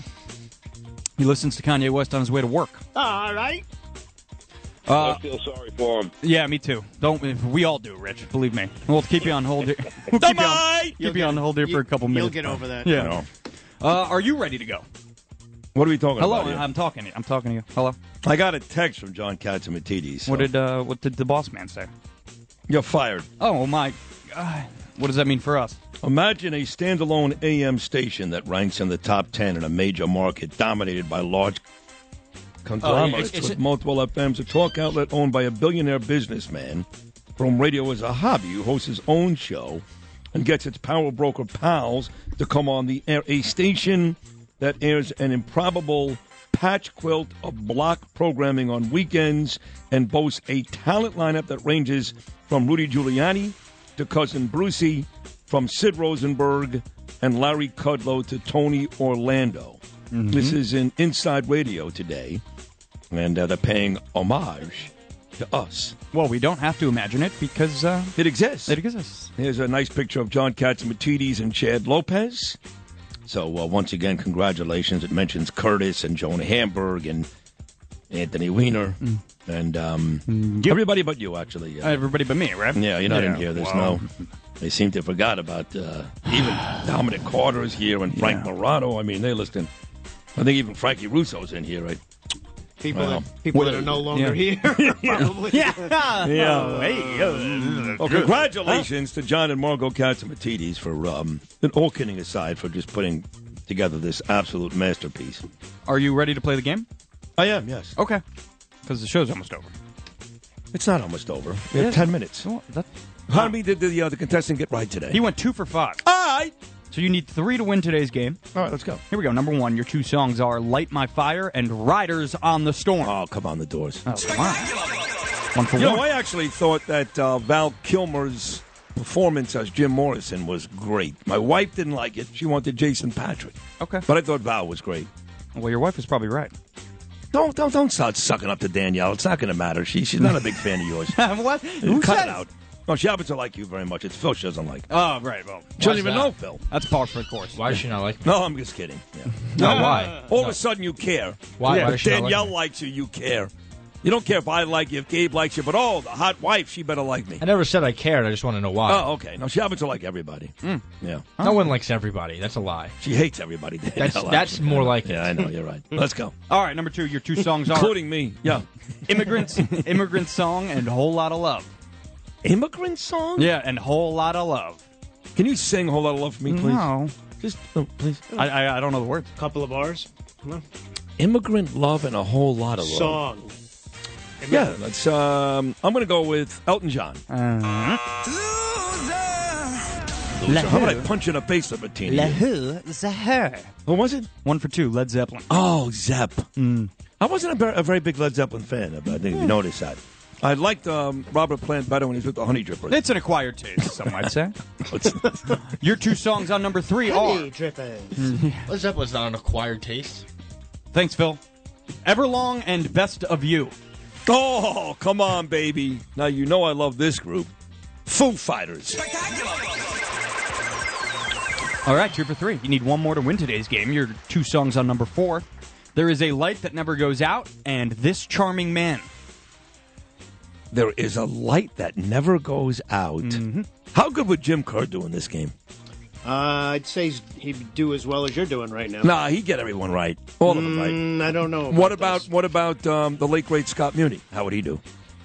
I'm trying to follow in your footsteps, Sydney. That's very Okay, good. who knows how he'd do? That's good, though. That's good, Lou. If he put the bourbon down, he'd be fine. He was one of the greats. My answer to that, what are the 2 songs again? There is a light that never goes out, and This Charming Man. Debbie Boone. Your correct answer, loser, is The Smiths. Oh, I should know that, Jim Morrissey. Just Morrissey, actually. It's not even Jim Morrissey. All right, you need this one to win the game. Do you even care? Damn, I should have had... See, I know, like, How Soon Is Now, and... Oh, if only that was one of the... The last one you'll get for sure. You're a big fan. Yes. All right, here we go. Your 2 songs on number 5. Jesus Walks and Black Skinhead. Wait, I'm a big fan of this band? Yeah, I would say. I'm pretty sure. It's clearly Depeche Mode. No. Who was it? Kanye West. I hate Kanye West. What? Do you?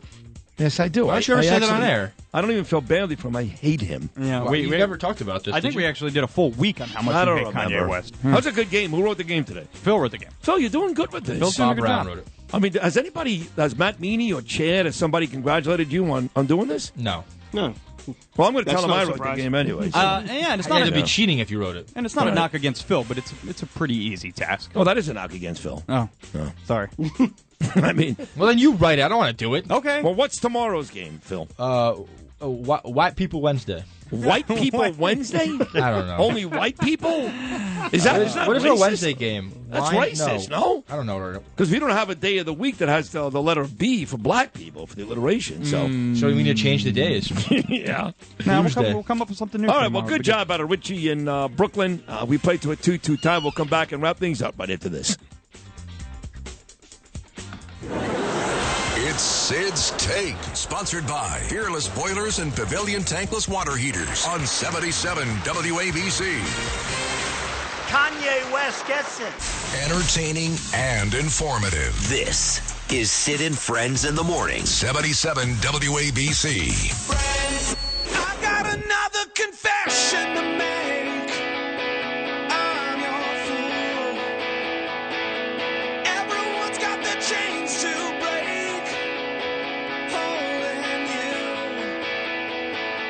Were you born to resist or be abused? Best of You, great song, Goo Goo Dolls, wrong, stupid. God, Foo Fighters. Congratulations again to John Katz and Matidis on this column. Radio Inc. Big deal about our radio station. Special thanks to Jill Weinberg, who dropped off some playground activewear for me and my wife moments ago. I don't know who she is, but she left it with Sarah, so thank you for that. And What? I don't know. Some lady dropped off a gift for me and my beautiful wife. So. Oh, okay. I have a lot of fans out there. Louis. I don't know who she is. I wasn't debating that. I just wanted to know what. There's a box in there. It's got my name on it, and Danielle's name on it, and Justin has it, and it says activewear or something. I don't know. Okay. Probably a garter belt. Probably a garter belt and a pair of handcuffs. Yeah. Hey, Phil, what do you think of today's show? Speaking of Phil's bag, actually. Why? Did you like today's show? Who cares? Have you been sleeping like all morning? He's doing some kind of medication. Yeah, there's something weird about you. I'm practicing witchcraft. You want to go to Rudy Giuliani's house with me Saturday and watch a Giants game? Rudy specifically said I'm not allowed to go. He That's pointed true. at me and said, but I "You'll can never talk. come I to can my talk him apartment." into it. Do you want to go? Yeah. He's watching a Pistons game. That Sunday. Are you kidding? No. Well, Phil, thanks for your effort today. Well, there wasn't much of it, but I won't even say you're welcome because I don't feel like it. But you wrote the game today. That was true. I did a lot. Can I say this to you with all sincerity? Yeah. I love you, Phil. That's the show, everyone. We'll see you tomorrow. Lou Rufino, Justin Ellick, Noam Layton, nice job out there today. We'll all be back, God willing, at 6 a.m. on a Wednesday morning. It's a beautiful day in New York City, folks. Go enjoy your Tuesday until tomorrow at 6. Come on. Peace. Come on. Come on.